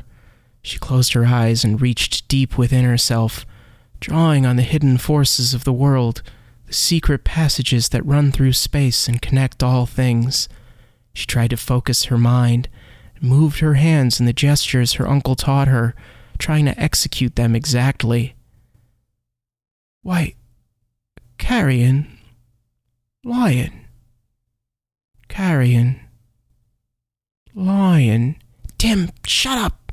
I'm trying to focus. With all her concentration, she began to form the tunnel. Her hands stretched apart, and sparks filled the space between them. Come on, she thought, as she concentrated harder, trying to envision what it was that they needed, and a disk of energy burst forth. Of course! Tim, quiet! Damn it! I almost have it! She was doing it. She had this unopened, finally, a flame. Now she could just get it to catch, to connect to the other side, to get them exactly what it was that they need. A chair! A chair? And with a pop, the tunnel closed. The spell was over. And Nezuko held in her hands a large wooden dining chair. Yes, a chair! It's exactly what we needed! You did it! Tim hugged her quickly and awkwardly, then grabbed the chair from her bewildered grasp. And with a quick smile, He hopped over the corpse to face down the lion.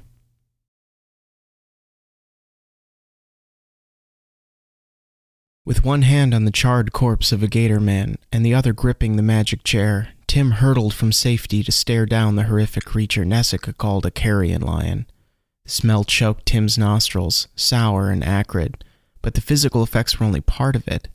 Each breath Tim drew within sight of the allegedly dead beast caused his head to feel lighter and his concentration to drift. Tim squeezed his eyes, shook his head to clear it best he could, and gripped the back of the chair tighter. "You won't mess with concentration, eh? We'll see about that." But the beast couldn't hear his thoughts. It could only see living flesh that suddenly appeared among the decay, threatening its meal. It lifted its massive skull-like head and shifted its girth to square off with the challenger. Tim met its eyes, remembering Horsemaster Jace and the lessons for dealing with strange creatures, and forced himself not to blink. The stink stung his nose and his eyes watered, but somehow Tim was able to fix his gaze on the sunken, dim lights that stared back at him from wide, deep sockets. The lion removed its massive clawed paw from the corpse it was desecrating and took a slow, predatory step toward Tim. The tight, leathery skin it had on its otherwise bald head pulled tighter as it bared even more razor-sharp teeth while emitting a low, menacing growl. A glob of saliva and burned gator viscera dripped from its maw. Behind him, Nessica dared a glance over the makeshift barricade. "What do you think you're doing?" she whisper-screamed. "You're going to get yourself eaten! And you wasted my first good spell in a long time." Tim didn't take his eyes off the lion's terrifying visage. Dust and charred flesh clung to the moisture of its open, withdrawn nostrils, moving gently as the beast calmly breathed in and out. It stepped to its right, and Tim mirrored it, brandishing the chair as if it were a legendary hunter's spear. His knees were bent and his back was arched. Nessica's own eyes darted between the boy and the lion. If it lunged for him, would she have time to run out of the crater? Maybe it'd be best to wait it out and hope the thing eats its fill. But could she listen to it eat Tim? She didn't know the bright side or very long, sure, but he seemed nice and determined.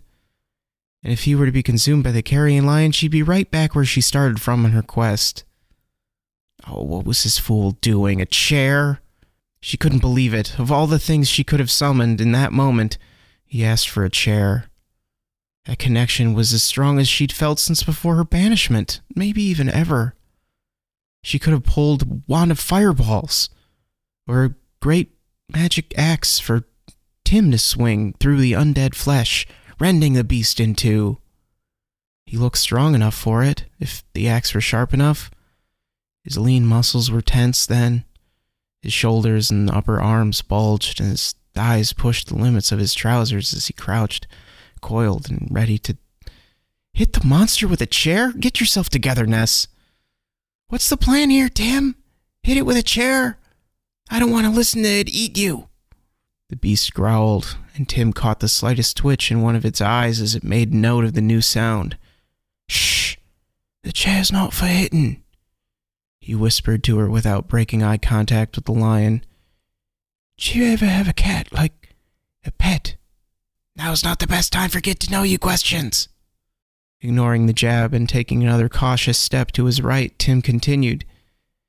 "There was an old tabby who lived with us in the stables. A ratter by trade, but we all had an affection for. One day I was moving some feed into the stalls and... Hey, no, whoa." The lion sneered and took a short, fast step forward. Jessica flinched and gasped, but Tim held his position, chair held forward, and spun the legs around, first in one direction and then the next. The lion paused and looked over toward Nessica. "Hey, come on. What's your stable cat have to do with us getting out of this? I can hardly stand this smell." "Well, that one day in the stalls, old Carrot Sticks, that's what we called her, caught sight of a rat. She was poised just like this big boy here, stalking the rat across the stable floor, slowly moving in for the kill, when a stray arrow from training hit a window and glass fell all around the floor. The rat reflected in the shards, and suddenly it looked as though there were 20 rats.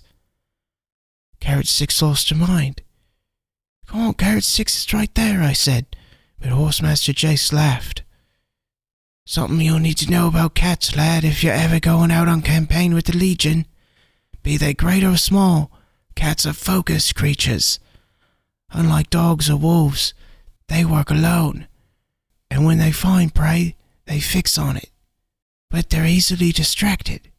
If you ever find yourself hunting a lion, 4 spears will be better than 1. But you have 0 spears, Tim. 0! Tim held up the 4-legged chair with great satisfaction. Nessica stared back with her mouth agape, flabbergasted at the boy's confidence in the furniture. We don't have to slay it. It's just an animal looking for food.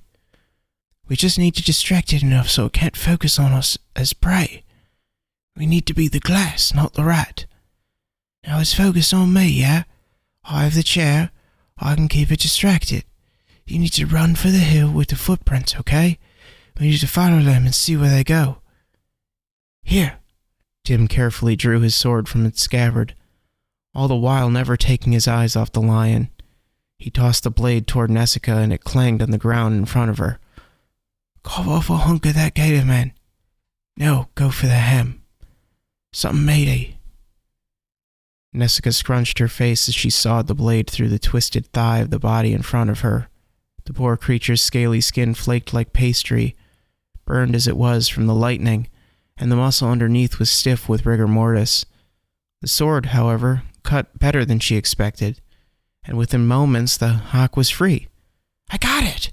She sprang up from behind the corpse, holding the gator ham aloft in one hand and the sword in the other, a big smile on her face.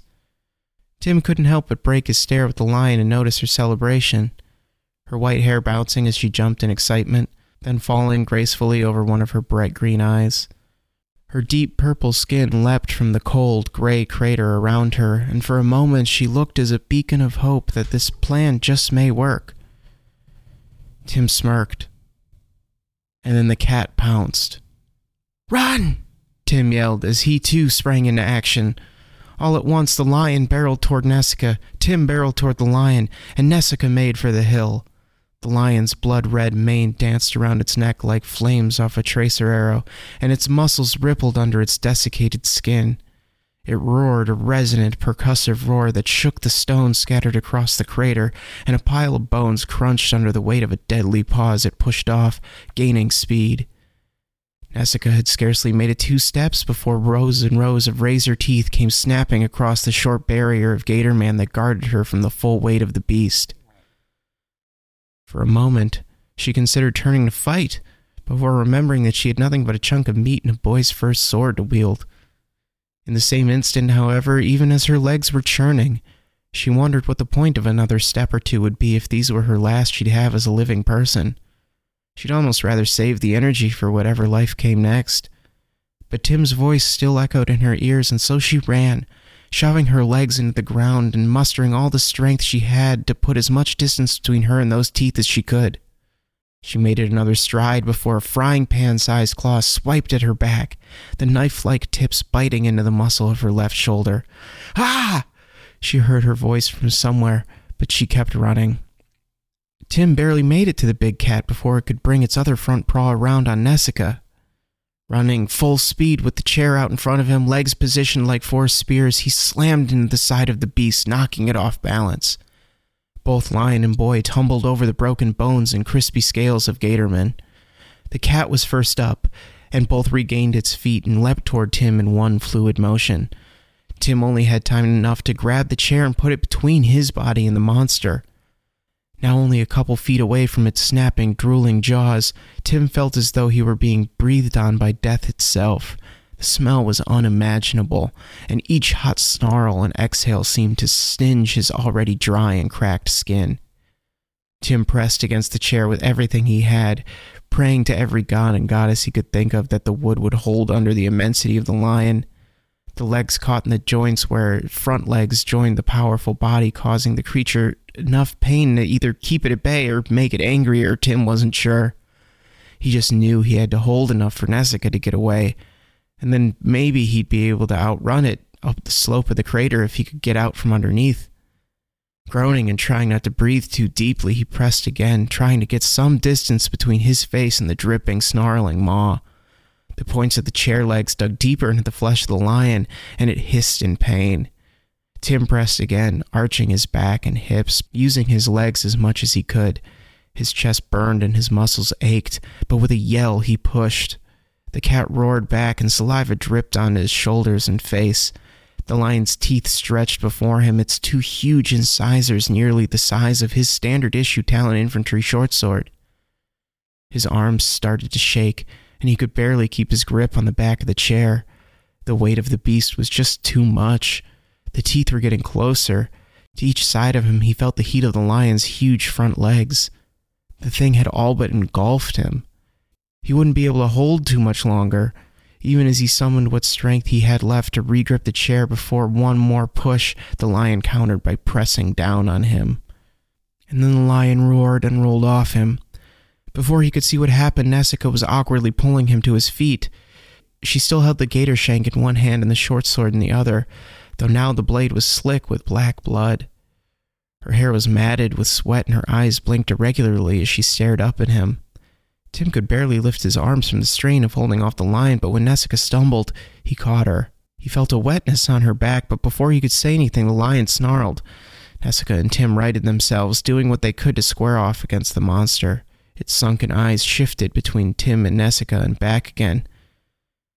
I can cast another spell to this time get us something we can...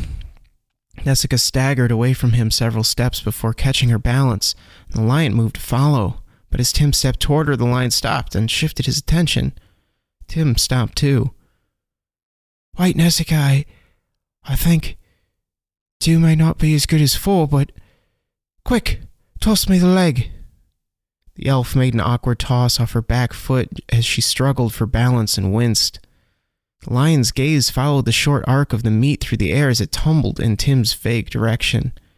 The carrion lion took a step toward the haunch, and Tim worried he missed his chance, but when Nessica staggered, the lion again stopped to inspect the new movement, and Tim lunged for the meat, drawing its attention back to him. Okay, now, Nessica. Ness! She was wobbling on her feet, her arm limply holding the sword to her side, and Tim saw the blood on her back for the first time. Oh, no, Nessica, stay up. Come on. We're almost out of this.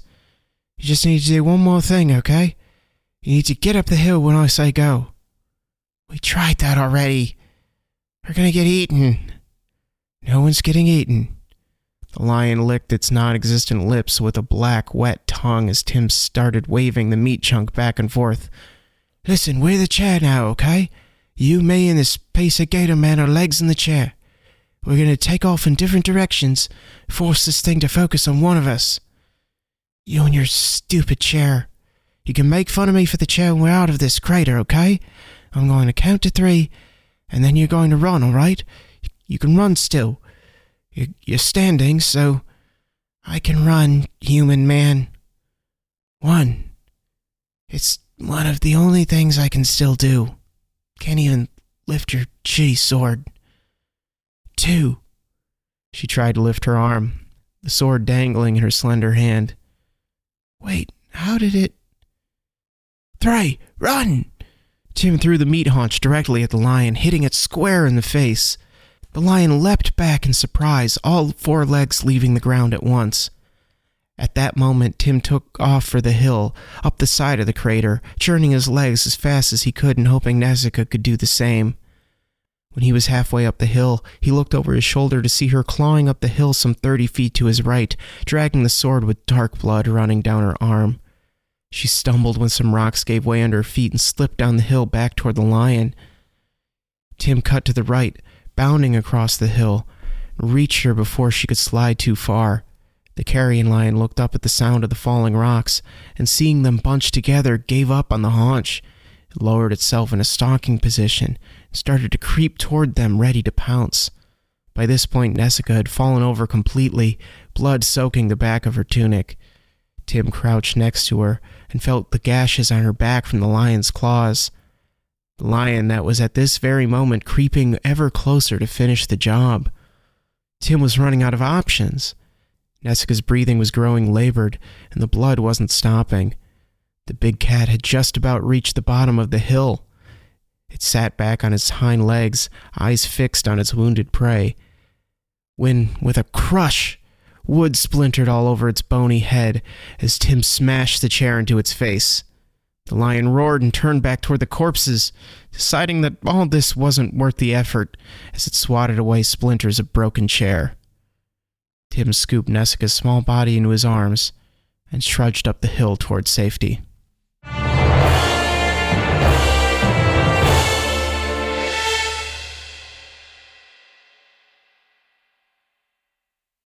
When you need mealtime inspiration, it's worth shopping Kroger, where you'll find over 30,000 mouth-watering choices that excite your inner foodie. And no matter what tasty choice you make, you'll enjoy our everyday low prices, plus extra ways to save, like digital coupons worth over $600 each week. You can also save up to $1 off per gallon at the pump with fuel points. More savings and more inspiring flavors make shopping Kroger worth it every time. Kroger, fresh for everyone. Fuel restrictions apply.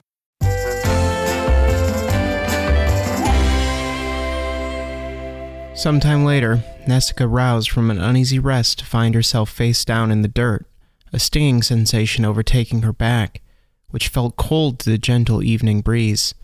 Just past the pebbles and sticks that occupied the space immediately in front of her face, Nessica saw her cart, and Budo softly grazing on crumble bushes, clinging to the rocks by a stream side.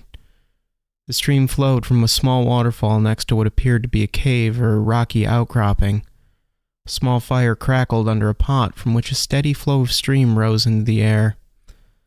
There was a strange scent in the air she was unfamiliar with, and her head throbbed with each beat of her heart. With more effort than she anticipated, she dragged her hands along her sides, preparing to lift herself up, but an immense pain shot through her shoulder, and despite herself she yelped.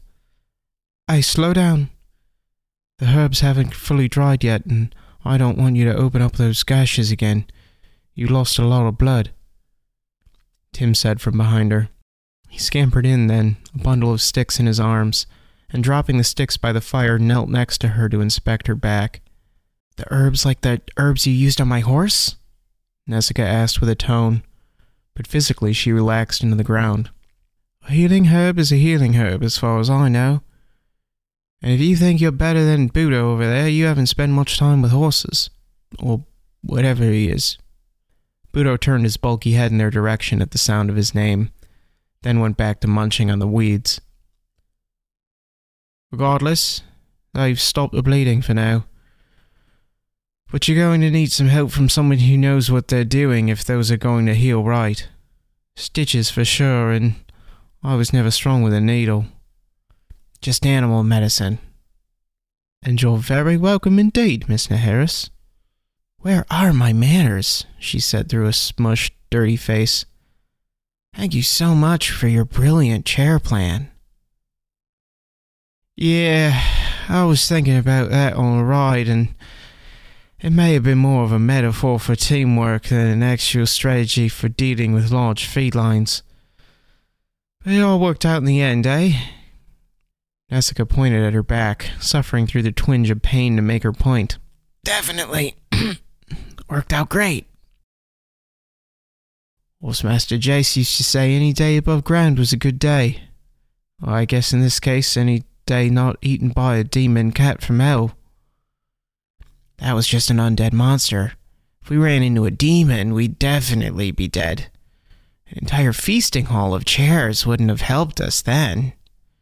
Tim ignored the jab. "There are demons here." "Oh, yeah. And they are not known for their love of humans. Maybe a couch, though.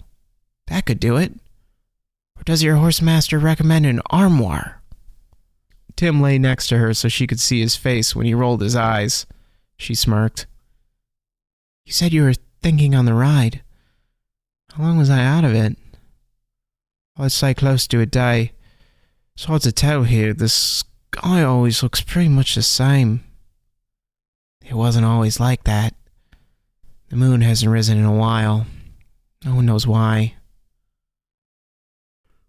"A strange place," Tim said with a yawn. Help me up. I can't lie like this with my head in the dirt or my neck will hurt worse than my back. Okay, but be careful. Favoring her right side, Tim helped her ease off the ground. I hope you don't mind, but I found some gear in your cart and made a camp. The carrion lion didn't stick around long after we got out of the crater. It took the chunk you cut and buggered off. By the time I brought the cart around, you were pretty well out of it. Into a trance of some sort. I thought you were dying. Hell of a meditation. It can be pretty intense in times of extreme stress. I'd say nearly bleeding to death qualifies. What happened then? I used the herbs that were left in the sword to make the poultices as best I could. I had to improvise a bit with some, mud. It's fine. It'll be fine. Again, better than bleeding out, right? Plus the soil seems to be pretty heavy in clay, which is probably better, I'd imagine. Anyway, once you seemed okay, I realized you weren't actively dying. I took another look around the scene. I followed the tracks from the crater. Pretty sure we're dealing with one person, be they gator or otherwise, bipedal. They crawled up the side of the crater using their hands. From there they moved north and northwest, moving cross-country and not taking the roads, which I found interesting after you had mentioned they were most likely a patrol. Why would members of the local garrison avoid the roads? I couldn't tell you. Indeed. In any case, whoever they were made it to the stream where I lost the trail. He sighed a sigh that turned into another yawn. He dipped the tin ladle into the pot over the fire and handed it to her. The stream wasn't the freshest, so I had to boil the water. It should be cool enough to drink. It's no team time in the officers' quarters, but you need some fluid in you. He yawned again. Thanks. You should try and get some rest. I'm up now. I can keep watch. It's just as like to pass as I am. Oh no, I'll be alright. To be honest, I did try to rest my eyes on the ride. I couldn't sleep. Nessica knew what he meant. The nightmares. So there's no break from it as a bright-sider. Or at least not yet. Judging from the sky, he made a pretty good guess, and she was out for most of the day. He must be exhausted. His usually square shoulders were slumped toward the tiny fire. His steely blue eyes didn't seem as focused. But behind those eyes, Tim replayed the information he had learned. There had to be a next step. Even if he didn't have any clues to follow, he could trust his gut. But his gut wasn't telling him much other than trying the gator meat may not have been the best idea in the world. Tim was stuck having to think this one through. What's next? He muttered. Huh? What's next for what?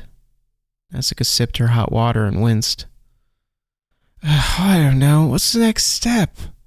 He reached into the pot and splashed his face with some water, then blinked hard several times to clear the tired from his eyes. What do we do next? What did the thief do next once they got here? If we knew that, then we'd know where to go. Huh. That's interesting.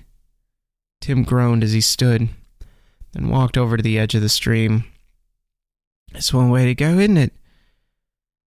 What would they have done? Then we'll know what to do. They knew enough to come to the stream and wash away a trail if someone were to follow them. Which is something they were worried about, otherwise why wouldn't they take the roads? You know, this is actually making sense. If they stay out in the wilds alone, they'll stick out. I know we do, but no one is looking for us. That we know of. He ignored her and continued. So they'll need to go somewhere they can hide. Assuming they don't have a safe house nearby based on how far the trail went. A town. The last part came out as a yawn. He sat on a rock near the stream, or rather caught himself as he nearly collapsed. He was so tired. But the onyx eyes and that voice, he couldn't go back there yet. Not until he really had no choice. He brought his knees to his chest and wrapped his arms around them, letting his head fall between them. I'd head to a town, of course. A town where they could find an inn or a tavern to lay low, or a broker of some kind to sew their bow, or a doctor to tend their wounds. She was trying to stand, but could barely use her left side at all for risk of opening the cuts. Tim's long stride was over to her side before she could protest. Yes, of course, you need to get those stitched. No, Tim, I didn't mean. Ah! She clutched her wound. She looked at her hand and she saw a little blood. Oh, okay, careful. It's just get you to the cart, all right? I'll pack up and we'll make for the nearest town. You said something about black bogs before, right? Maybe it's northwest of here? Yeah, I think so. That's right. All right, let's get you to the cart. He put her arm over his shoulder and helped her across their small camp to the back of the cart. I should probably warn you. Oh, gods! Nessica got her first look at the blood-stained cart. It looked as though it were freshly painted. This was me? Yeah, so let's be careful, not stretch those poultices more, okay? Easy there. There you go. That's good. I'm not a horse, Tim. I can sit. I know, habit. Sorry. He set about picking up their camp. The town seemed like as good a next move as any, but he still couldn't shake the feeling that this hunch was based on nothing that he could see in front of him. Still, doubt was rapidly being replaced by concern for Nessica. Without her, he'd be alone in this horrible place. Plus, what kind of adventurer would let his first teammate down like that? Certainly not a soldier of the Talon Empire. Certainly not any of his heroes. Regardless of his theories about the behavior of the bow thief, they needed to get to a town. And fast. Tim, the Black Bogs aren't like any town you probably have in your golden cities of crystal and sun. That's not what all cities are like. Bet you hear that. Listen to me. This place isn't kind to humans. Most will be indentured servants working the fields. Others are in the refineries, working under conditions your fragile bodies can barely withstand. The lucky ones are personal guards, although often enough those end up as personal gladiators, settling petty disputes between their lords with their lives. But that's not the worst part. This is a blood zone. We're under the control of one of the Mist governors. Humans who don't fall in line are sent to holding pens, where they become the governor's personal property. There are no human adventurers here. Tim gently put the last of their supplies in the cart. He took a deep breath and looked off toward the unknown town so hostile to his kind. He clenched his jaw and Nessica saw the focus come back into his eyes. He put 2 hands on the rail of the cart, drummed his fingers, and sighed. Nessica found this reaction curious. This was genuine bad news. But this human boy had not once even hinted at despair. The look on his face as he worked through their predicament was frustration, sure, but frustration that he couldn't work through the problem faster. After a long pause, she opened her mouth to say something when... So which one am I, then? What are you? Humans on adventures here. They're workers, guards, or prisoners. So which one am I when we get to town? I may have the meager clothes of a worker, but I think God makes more sense for a cover story since I'll be driving you in and looking for a doctor. And I'll be able to wear my sword in case anything goes wrong. Oh yeah, surely that old thing will save us. You did okay with the lion back there, miss. That's right, she did. That simple sword shouldn't have... But then there's your clothes. Excuse me, sir? I just mean the type of person with a personal god would have some kind of wealth, yeah, to pay for the god. First of all, you overestimate the value of a human here. Second, I was dressed just fine until I lent someone my nice Halaxian-made cloak that someone got blood and drool all over. And whose blood is that, okay? Don't light a pipe when the walls are made of pitch. Don't make me laugh, guard. It hurts. Come on, let's get going. The further it gets into twilight, the harder it'll be for even Budo to see the path through the bogs. Tim snapped to an exaggerated attention. Right away, my lady. Would her ladyship care for a blanket for the ride? And he bowed a deep, ridiculous bow. Tim. Yes, miss? For real, snap to it. I think I'm going to pass out soon. Oh, shit, sorry, yeah, we'll go. Tim suddenly felt hot with embarrassment as he fumbled his way into the driver's box and snapped the reins. You'll know when we get closer. There's a smell. Okay, but you still need to navigate me, okay? Stay up back there. I'm pretty tired, Tim. I know. Me too. He was indeed. But whenever he closed his eyes, he could see the shadow with onyx eyes. He felt the gold burning of its claws.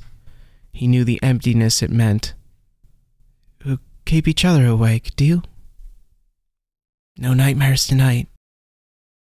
That's right. Not tonight. But as the darkness crept into the sky, Tim felt it heavier and heavier himself, gathering behind his drooping eyelids. And just behind that lurked the shadow, a gray shade drifting unnaturally through his subconscious mind, stalking every thought. And as the flares of the black bog refineries lit the dark sky, Tim saw them reflected in onyx.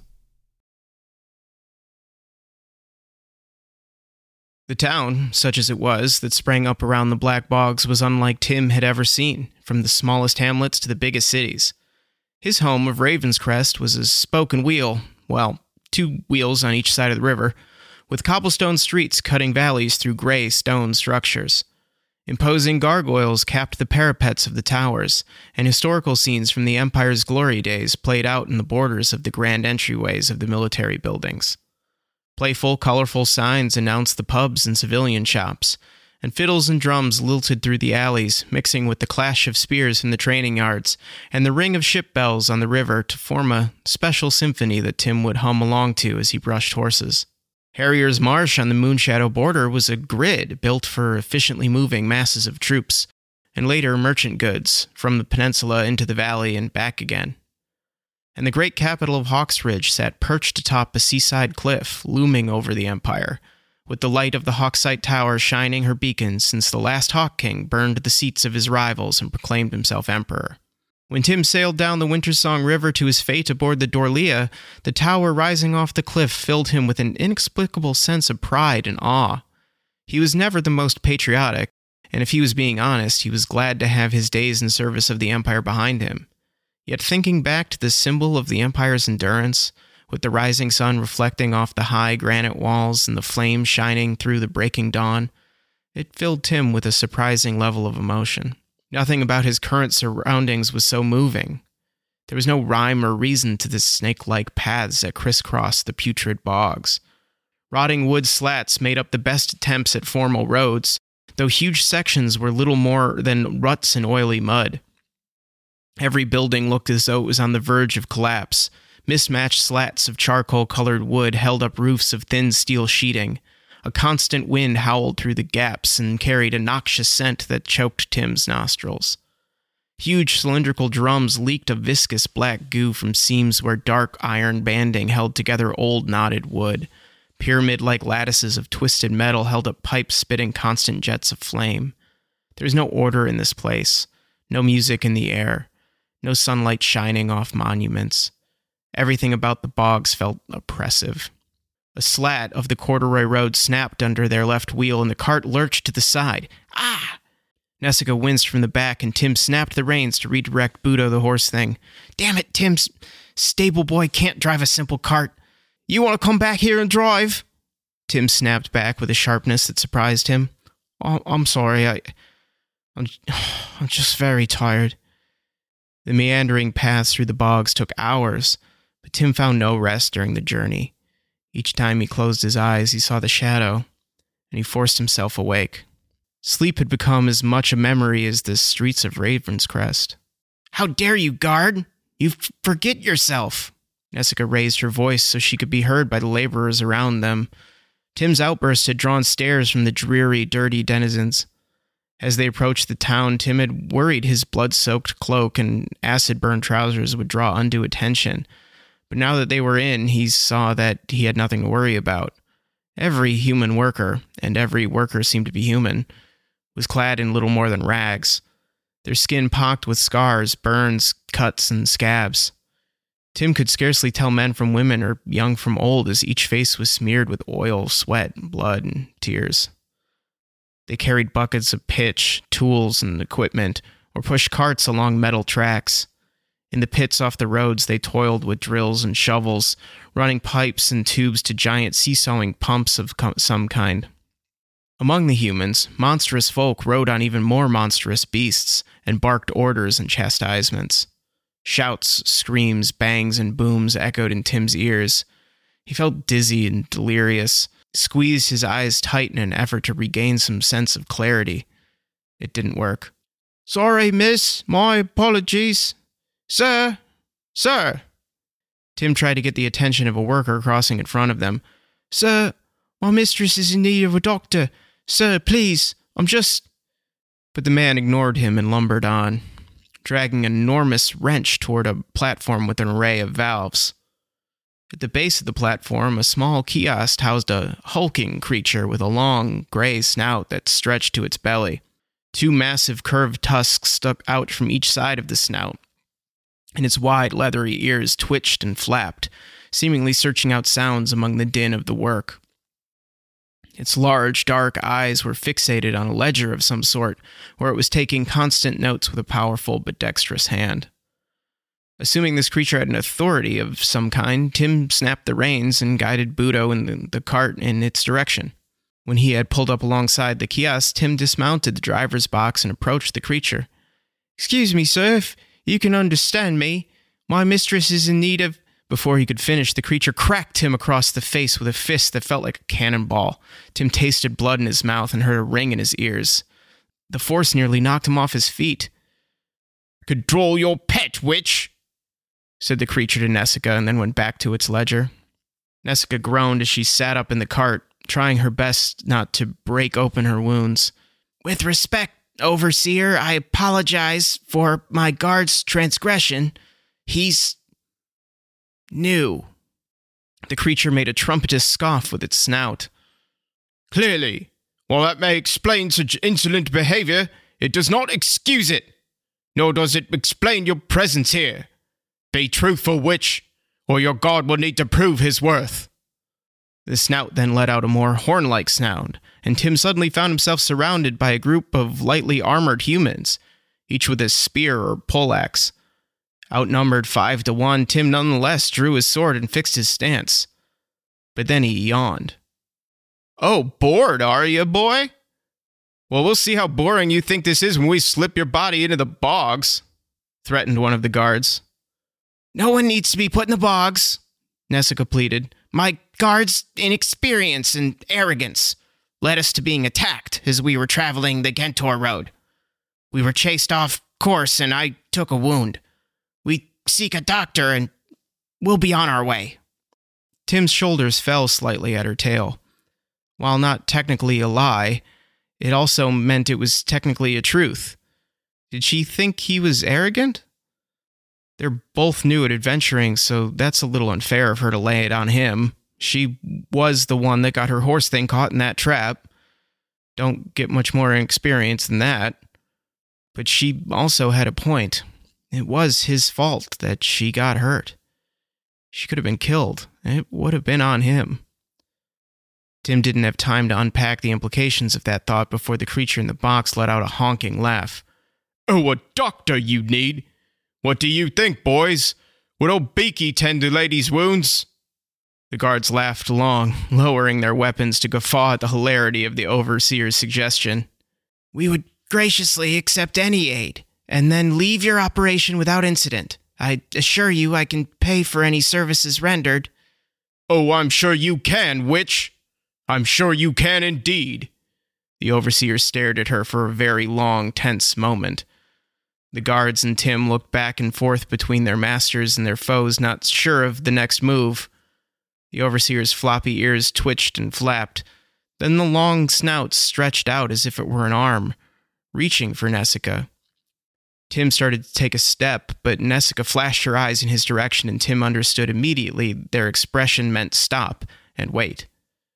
Dust shot from the 2 coin-sized nostrils on the square end of the tube-like snout as the appendage stretched closer to Nessica, searching for some scent, presumably. Nessica herself froze, not moving a muscle as the overseer sniffed over her wounds, then retracted his snout back inside the box. Didn't say it was a carrion lion that tore you open. Curious part of the story to leave out. Okay, boys, show her to Beaky. See if the old sawbones can stitch her up. The guards grumbled a bit, but a look from the overseer quickly quieted them.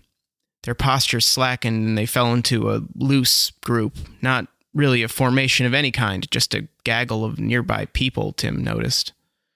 He finally relaxed himself and sheathed his sword, climbing back into the driver's box to follow the gaggle. The guards led them south, through rows and rows of drilling rigs and wooden tanks.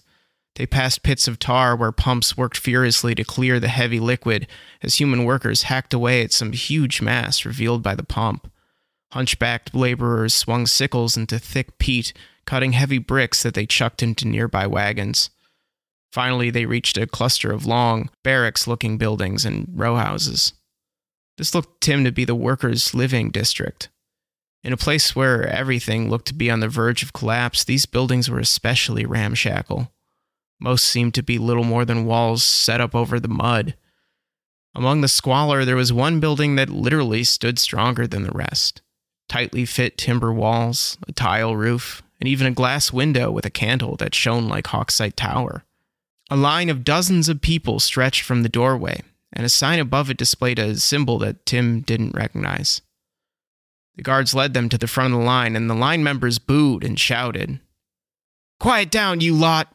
You know the laws. Overseer sent this distinguished guest down here to see your sawbones. You're just going to have to wait your turn." "Come on, man! I've been waiting all day. I can't feel my fingers. I need to get back to work, and I can't grab a sickle," pleaded the young man at the front of the line. He held out his hands to show the guard, and Tim saw 10 twisted, contorted fingers and 2 nasty puncture wounds through his palms. "You'll pipe down if you want to keep those fingers. You know your place."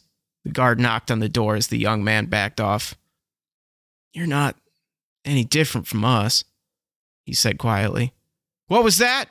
Guards stepped away from the door and toward the young man. They raised their spears.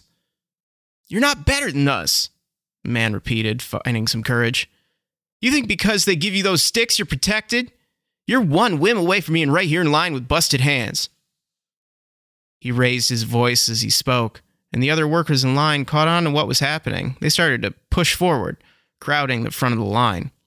The guards started to circle. Tim hopped out of the driver's box. "Get back, you! Don't make us call the overseers!" "See? You're nothing but bootlickers!" Murmurs of agreement started to gurgle among the crowd. "You're just as beholden to them as we are, but worse. You think they like you. You think they need you. You're nothing." The crowd was forming a circle. Tim made sure his sword was loose in its scabbard just in case.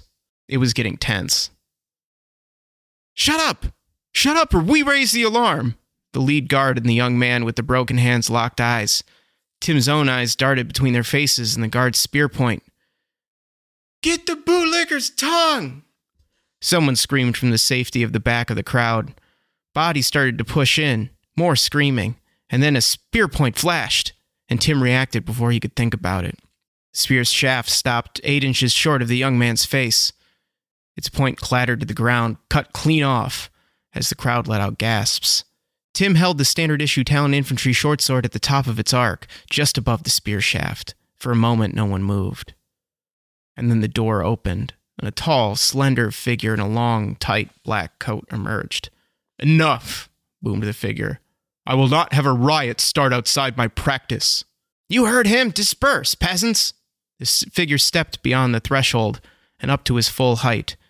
Easily over 20 hands high, he had a long, almond-shaped face with an equally long, hooked nose.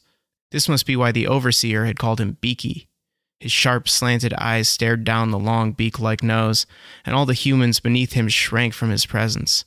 "No," he said, calmly but forcefully. "You are the disturbance guards. Armand is correct. If you do not cease your misguided chest-puffing, there will be consequences. And you'll be the ones to feel them."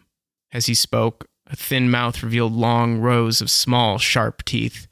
His arms were folded across his chest, but were about eye level with the guard. He held no weapons and made no outward threats, yet still the guards lowered their weapons. The lead guard gave one more look to the young man called Armand, and then they left. There was quiet among the crowd until the man said, "I'll see the elf now." "But Sawbones, The man held up a hand with long, slender fingers. His skin was a rusty brown and wrinkled by age. "Armand, this is the law. I will see the elf." The man turned to the cart, reaching his long arms in to scoop Nessica out of the back with ease. On the way back inside, he said to Tim, "You wait here," and disappeared behind the door. Tim stood there among the injured and sick workers, his sword still in his hand. Dropped it to his side, trying to take in what happened. He blinked hard and then blinked again before a tap on his shoulder startled him. Wheeling around, he raised his sword again, but sheathed it as soon as he recognized a terrified Armand with broken hands raised in surrender. "Whoa there, bud. I just wanted to say thanks." "Oh, yeah, sorry about that. I'm just a bit off. I haven't slept." "Oh, yeah? No elixir? What kind of guard are you?" I'm... Tim stopped. He wasn't sure what would be good information to share. He sympathized with Armand and his fellows, but he didn't know how this world worked. He didn't know who to trust, except for Nessica. He looked toward the building, worried. "Oh, don't worry about her. Sawbones will take care of her." "What's your deal, bud?" I'm new." Tim decided to take a page from Nessica and offer half-truths. Armand seemed skeptical but friendly, and Tim did just save his life. This could be an opportunity to get some info about the bow, if it did find its way to this place. "I'm originally from far away. I just started working with my mistress. I'm pretty shit at being a guard, it seems." Armand laughed. I don't know about that, man. You certainly guarded me good. I just surprised you do something like that. Not be like them, I mean. I'm Armand. I'd shake your hand, but... He showed his wounds. "Tim, how'd you get those?" "Thorns. Believe it or not, there's a forest of sorts under all this muck. That's what they're really after here. Trees. Something about them, I don't know. It's a huge pain in the ass to get them up, and, thorns." He held up his hands again to hammer his point. "What brings a drow out to the black bogs? Don't see many of their sort in these parts." We're looking for something. I can't say what it is. You know, regulations." Tim took a chance. "Oh, sure, yeah. I get it. They always like to keep us in the dark when they can." It worked. Tim moved on. "Have you seen any gator men around? They may be involved." "Gator men? Did one of the patrols do that to your drow friend?" Armand raised an eyebrow. No. We were attacked by a carrion lion." Tim tried to have confidence in knowing what a carrion lion was, but he wasn't entirely convinced that Armand believed him. The young man squinted and looked looked him up and down. Nasty, man. Pretty intense you came away unhurt. But I've seen your speed with that thing. Your employer is lucky to have you. Yeah. Tim trailed off as his attention turned to the building next to them. Through the window, Tim saw a lightly furnished room with shelves full of bottles and jars. A water basin sat on a table next to a rack of saws, blades, scissors, and clamps. Tim swallowed. We think... But his mind lost the thought as his heart filled with guilt. I get it. Get what? Forget it, man.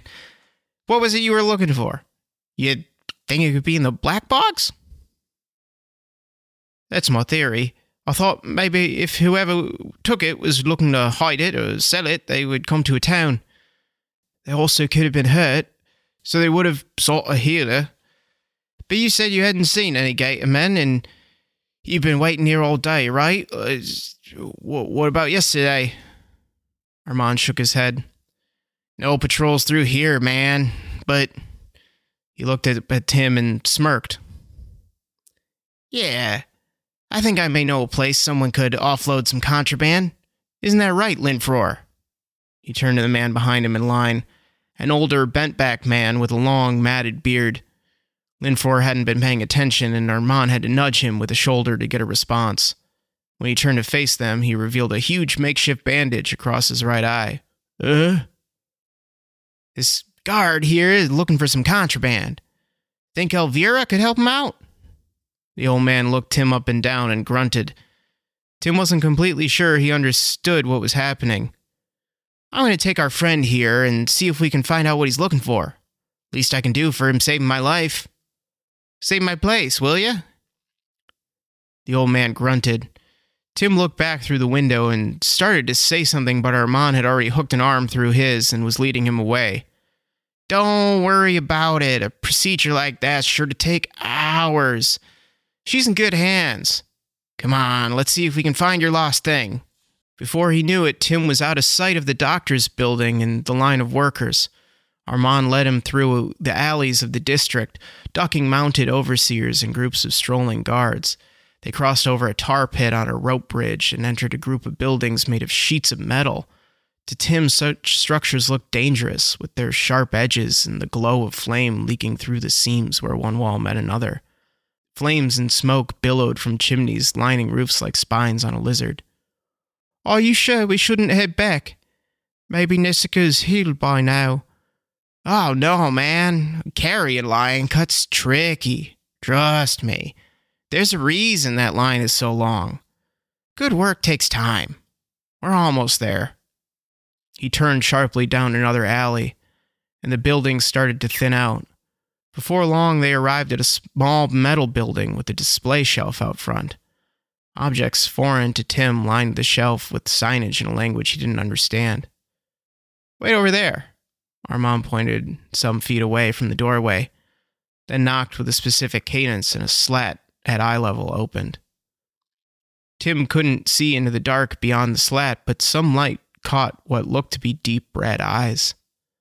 Tim recalled suddenly the traitorous Lady Banbatten and felt unease wash over him.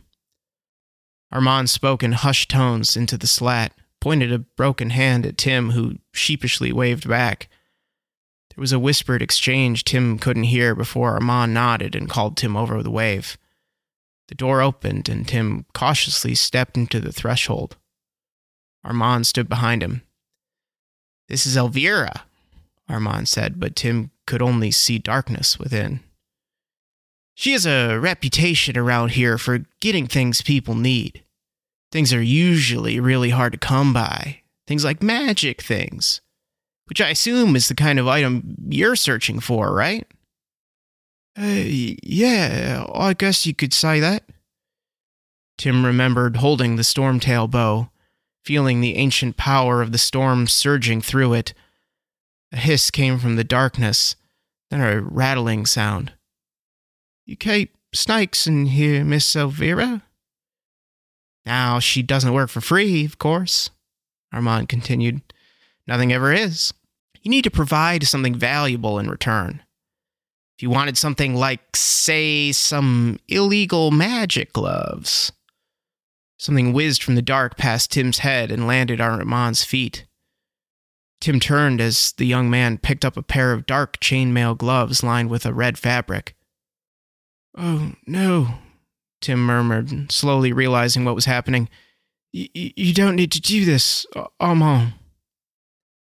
"Sorry, man," he shrugged, pulling on the gloves, which shimmered with a flash of red magical energy.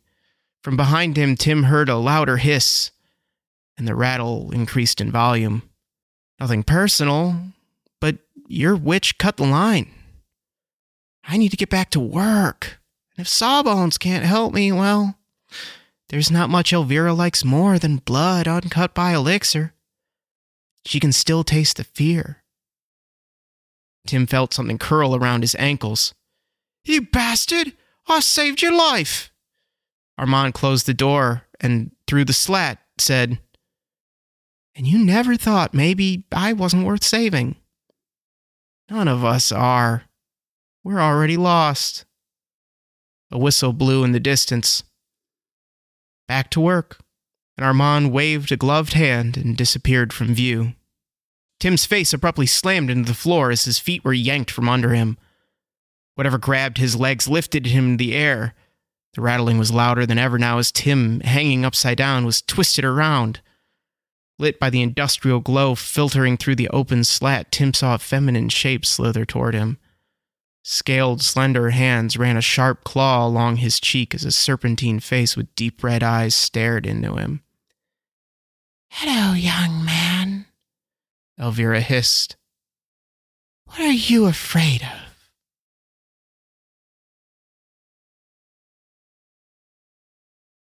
Enough, A voice called out. She could barely hear it over the throbbing pain in her back. Nessica used all her strength to appear composed for the overseer, knowing that pompous pachyderm wouldn't be inclined to help a drow. As soon as Tim steered the cart out of sight, she collapsed into the blood-soaked planks of her cargo bed and tried not to move. Every pebble under the wheels felt like a fresh stab, and it wasn't long before the dizzying strain was too much. She lost consciousness before Tim pulled up outside the doctor's building, and when the tall man in the dark coat interrupted the showdown between the workers and the guards, she had no idea what was happening. It could have been her uncle's voice, or at least that's what Nessica's mind believed in the moment, as blurry shapes moved in front of her tear-filled vision. She remembered him saying that, yelling it, to the entire assembly at her sentencing.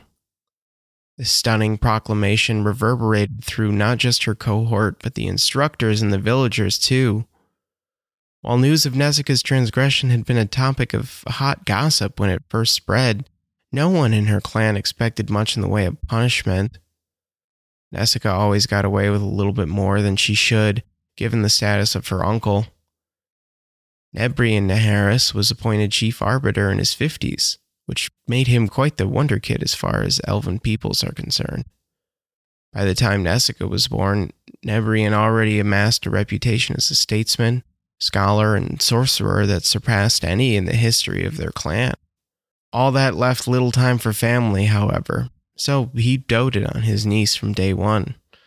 Some of the bolder, or drunker, villagers would say that the demon lord Enual fought Nebrian for 3 days, didn't land a blow on him, but Nessica pierced his heart as a babe.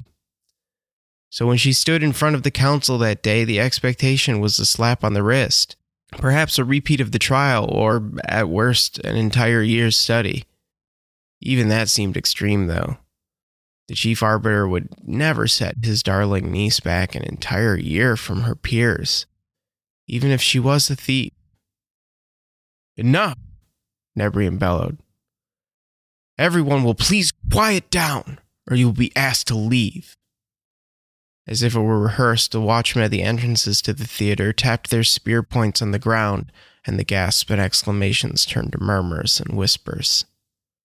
"Uncle!" Nessica started to plead from the accused box, but Nebrian held up a hand. Don't you uncle me here, young lady. It seems even after you've heard the severity of the sentence, you still do not understand the severity of the crime. You were trying to take a shortcut. Again. Like you always do. Like you always have done. And where have your shortcuts led you, Nessica? But Uncle, you can't send me away just for what? Just for stealing a little. Nebrian held up his hand again, and Nessica quieted.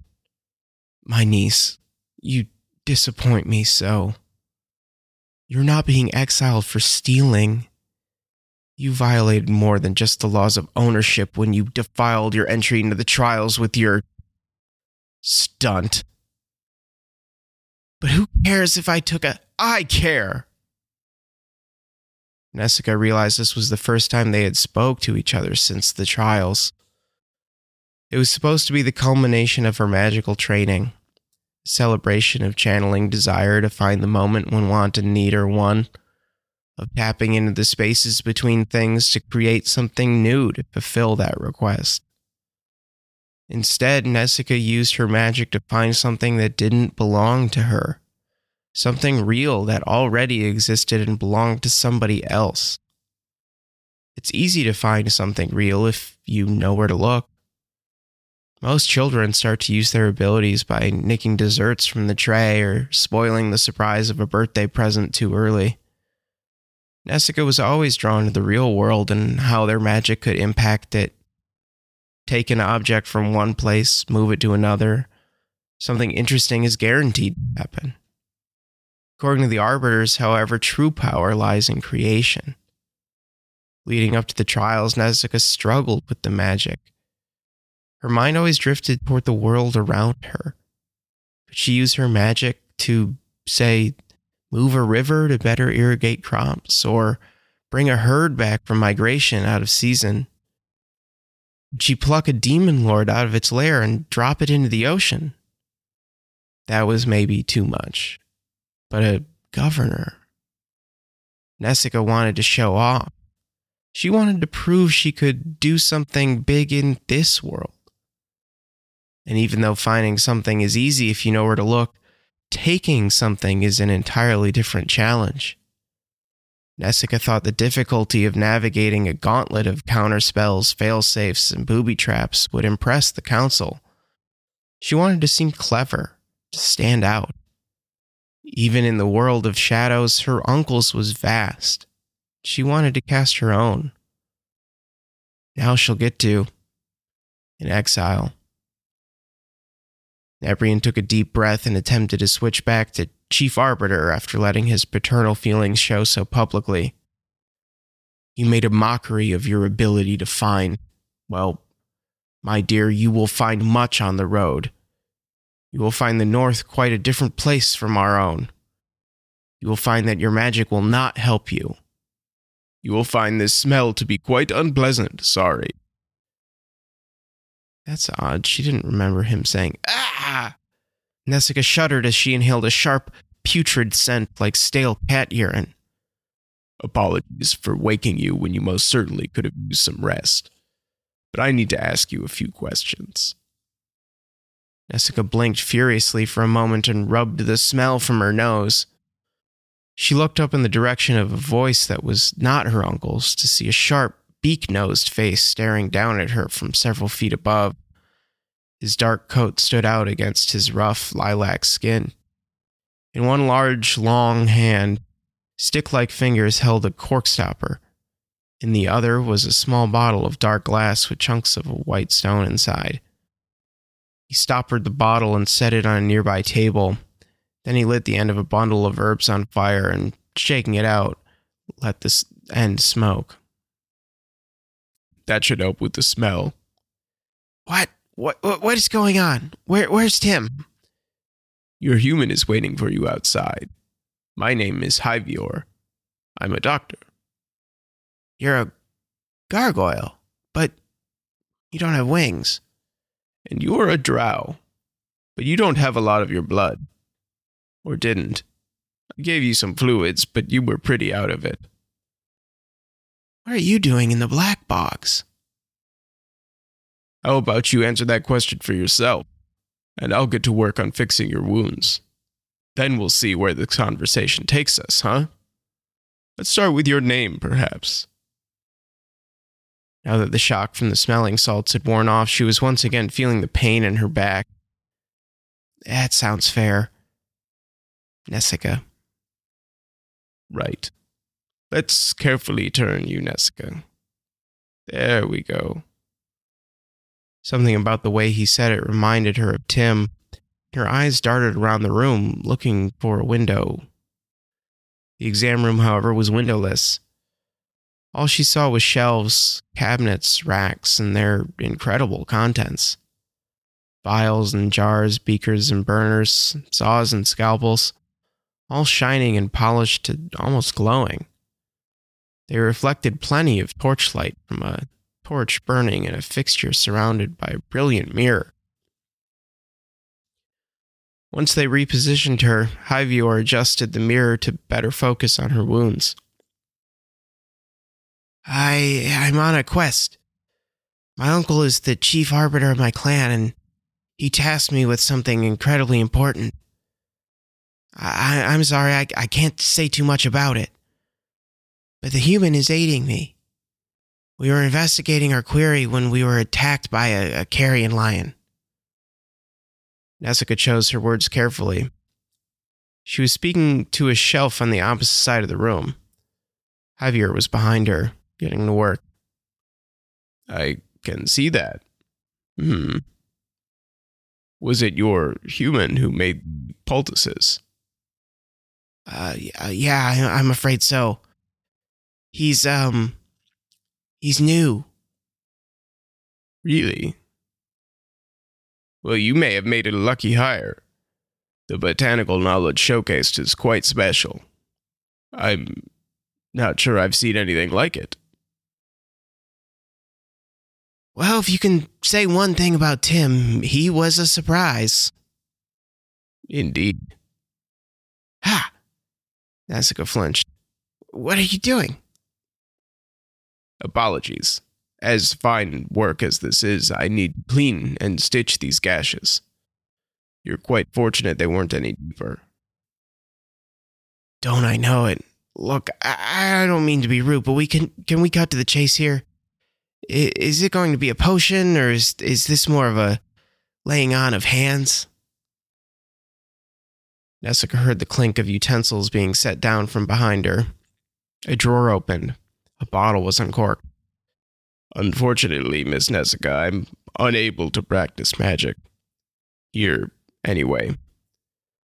There's something about the oil secreted by these trees. It creates some kind of null field. You must have felt it yourself, no? She hadn't felt it.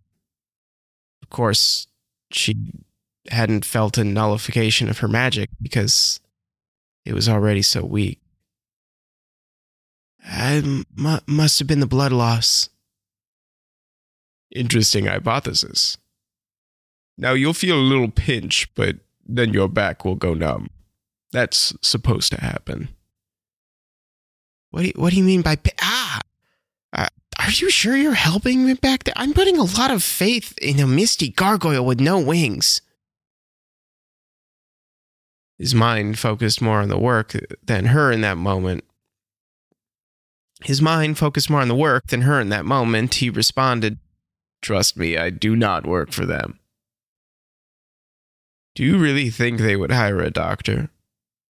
I can hardly believe they tolerate my presence at all. Though I suppose it does keep their labor force working. The humans may seem an inexhaustible resource, but they are not. There. Can you feel that? Feel what? Excellent. Just going to start stitching you up now. Stitching? Yes, don't worry. The thread will be removed. But I cannot magically seal the wounds, so I must manually seal them. You may scar, but I'm quite good. They'll be faint. As the doctor sewed, Nessica felt the slightest of pinches each time he pulled the thread. He was good, or as far as she could tell. So if you don't work for them, why are you here? When I lost my wings, I wasn't sure where to go or what to do. Seeing the world from ground level put a lot of things into perspective, and I decided I wanted to do some good. That simple, huh? Need it be more complicated? A quest for your uncle seems simple as well. And yet, rather than a cohort of your clansfolk, you travel with a human dressed in rags with a sword bearing an emblem not known in the north. My own predicament is far less curious than yours. I don't know if I would call it curious. Well, it's true. I'm not familiar with exactly where he came from. Tim's appearance is from a run-in with a gelatinous cube. It burned his clothes off.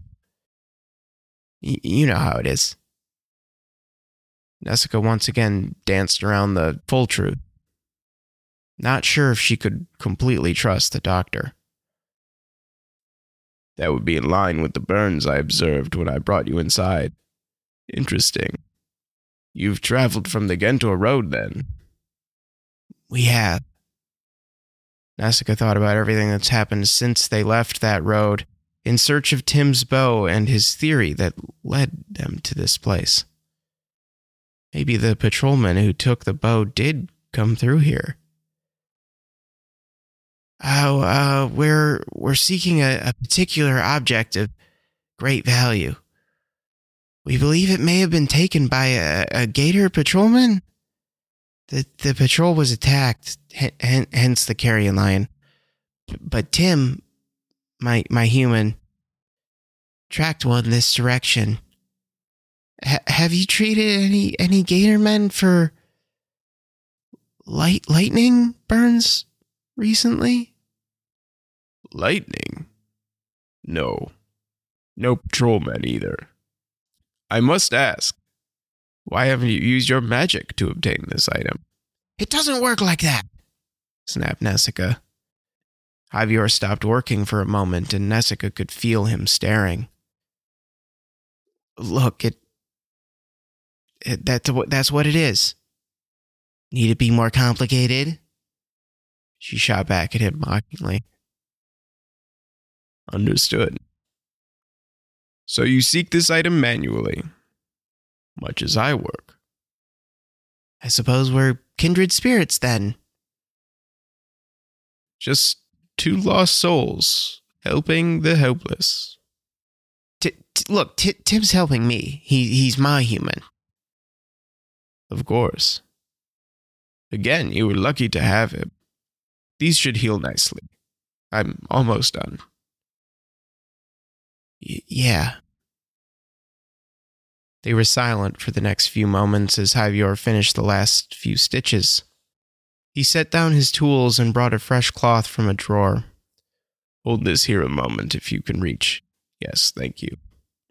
Nessica held the bandage at an awkward angle and turned around to face Javier, who had crossed the room to a workbench that would have cleared Nessica's head, but it only came to Javier's chest. If someone were to have a desirable object in this town, is there a place someone would go to redistribute it? The questions felt clumsy. She didn't really see the full picture yet, but Tim believed there could be a possibility. One of his clues. There is one, a proprietor of such things. As he spoke, he broke some of Tim's poultice in a mortar, then dumped its contents onto a small mirror. He held that mirror closer to the light and inspected the bits with a magnifying glass. Elvira. Not too far from here. A nasty creature. If you are insistent on pulling that thread, I would recommend you pursue it with your human at a distance. Elvira is a serpentar. Even with the elixir, humans are sensitive to her. And she's somehow unaffected by the oil. A dream eater? I don't know. You asked. Javier set down the glass, removed a wrap from another drawer, and came over to Nessica. He wrapped the bandage to hold it in place.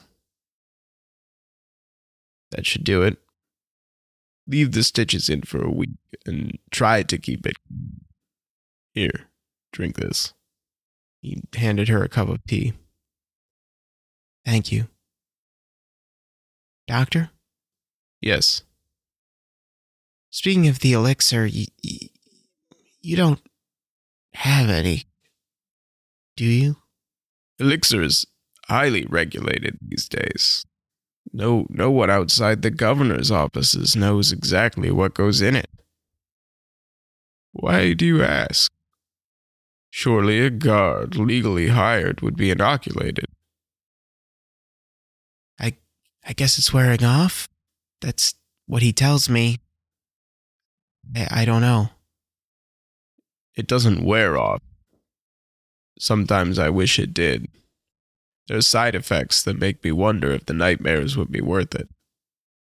But I can't pretend to know for sure. Jessica thought about Tim shaking in the night, about his bleary eyes and long face, about the shadow he described seeing, and about how much worse they may get. Is there anything you can do? Javier stood up, took a long, deep breath.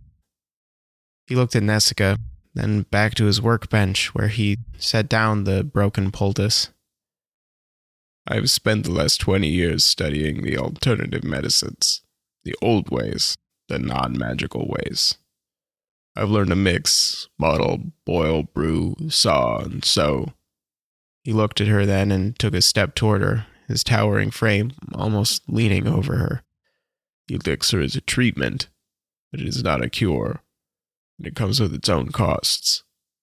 To truly defeat this strange affliction, well, there is a way, but it is dangerous and it is not guaranteed to succeed. However, he smiled, and rows of tiny, sharp teeth reflected in the lamplight. Without risk, there is no reward. What's his cure, then? What makes it so dangerous? There is a special ingredient, a rare and elusive ingredient. If you and your human obtain this, I will be able to perform a procedure that could end his nightmare affliction. What's in it for you, Doc? For the cure? For helping me today? Why do all of this? My price has two parts. First, you must promise me that when you are able to perform your spell, you will try to procure me a new set of wings. I told you it doesn't... Then there will be no cure. Fine. I will do my best when I'm able to perform my spell to replace your wings. What's the second part? You must answer my next question with complete honesty. Jessica hesitated. What could he possibly ask next? Had she given too much away? Does he know her clan somehow? He knows about drow magic, but that's not a secret, even if most folk don't understand it. Still, her uncle had a reputation. Perhaps his legends had reached this far. Maybe he noticed the cart and Budo were stolen. No, that couldn't have been it. She replaced the reins and bridle, and her blood would have covered up any other identifying marks on the cart. Does he know she can barely do magic at all? What kind of trap was he setting with his first request? What does he know about her? Okay. Is your friend Tim from this world or another?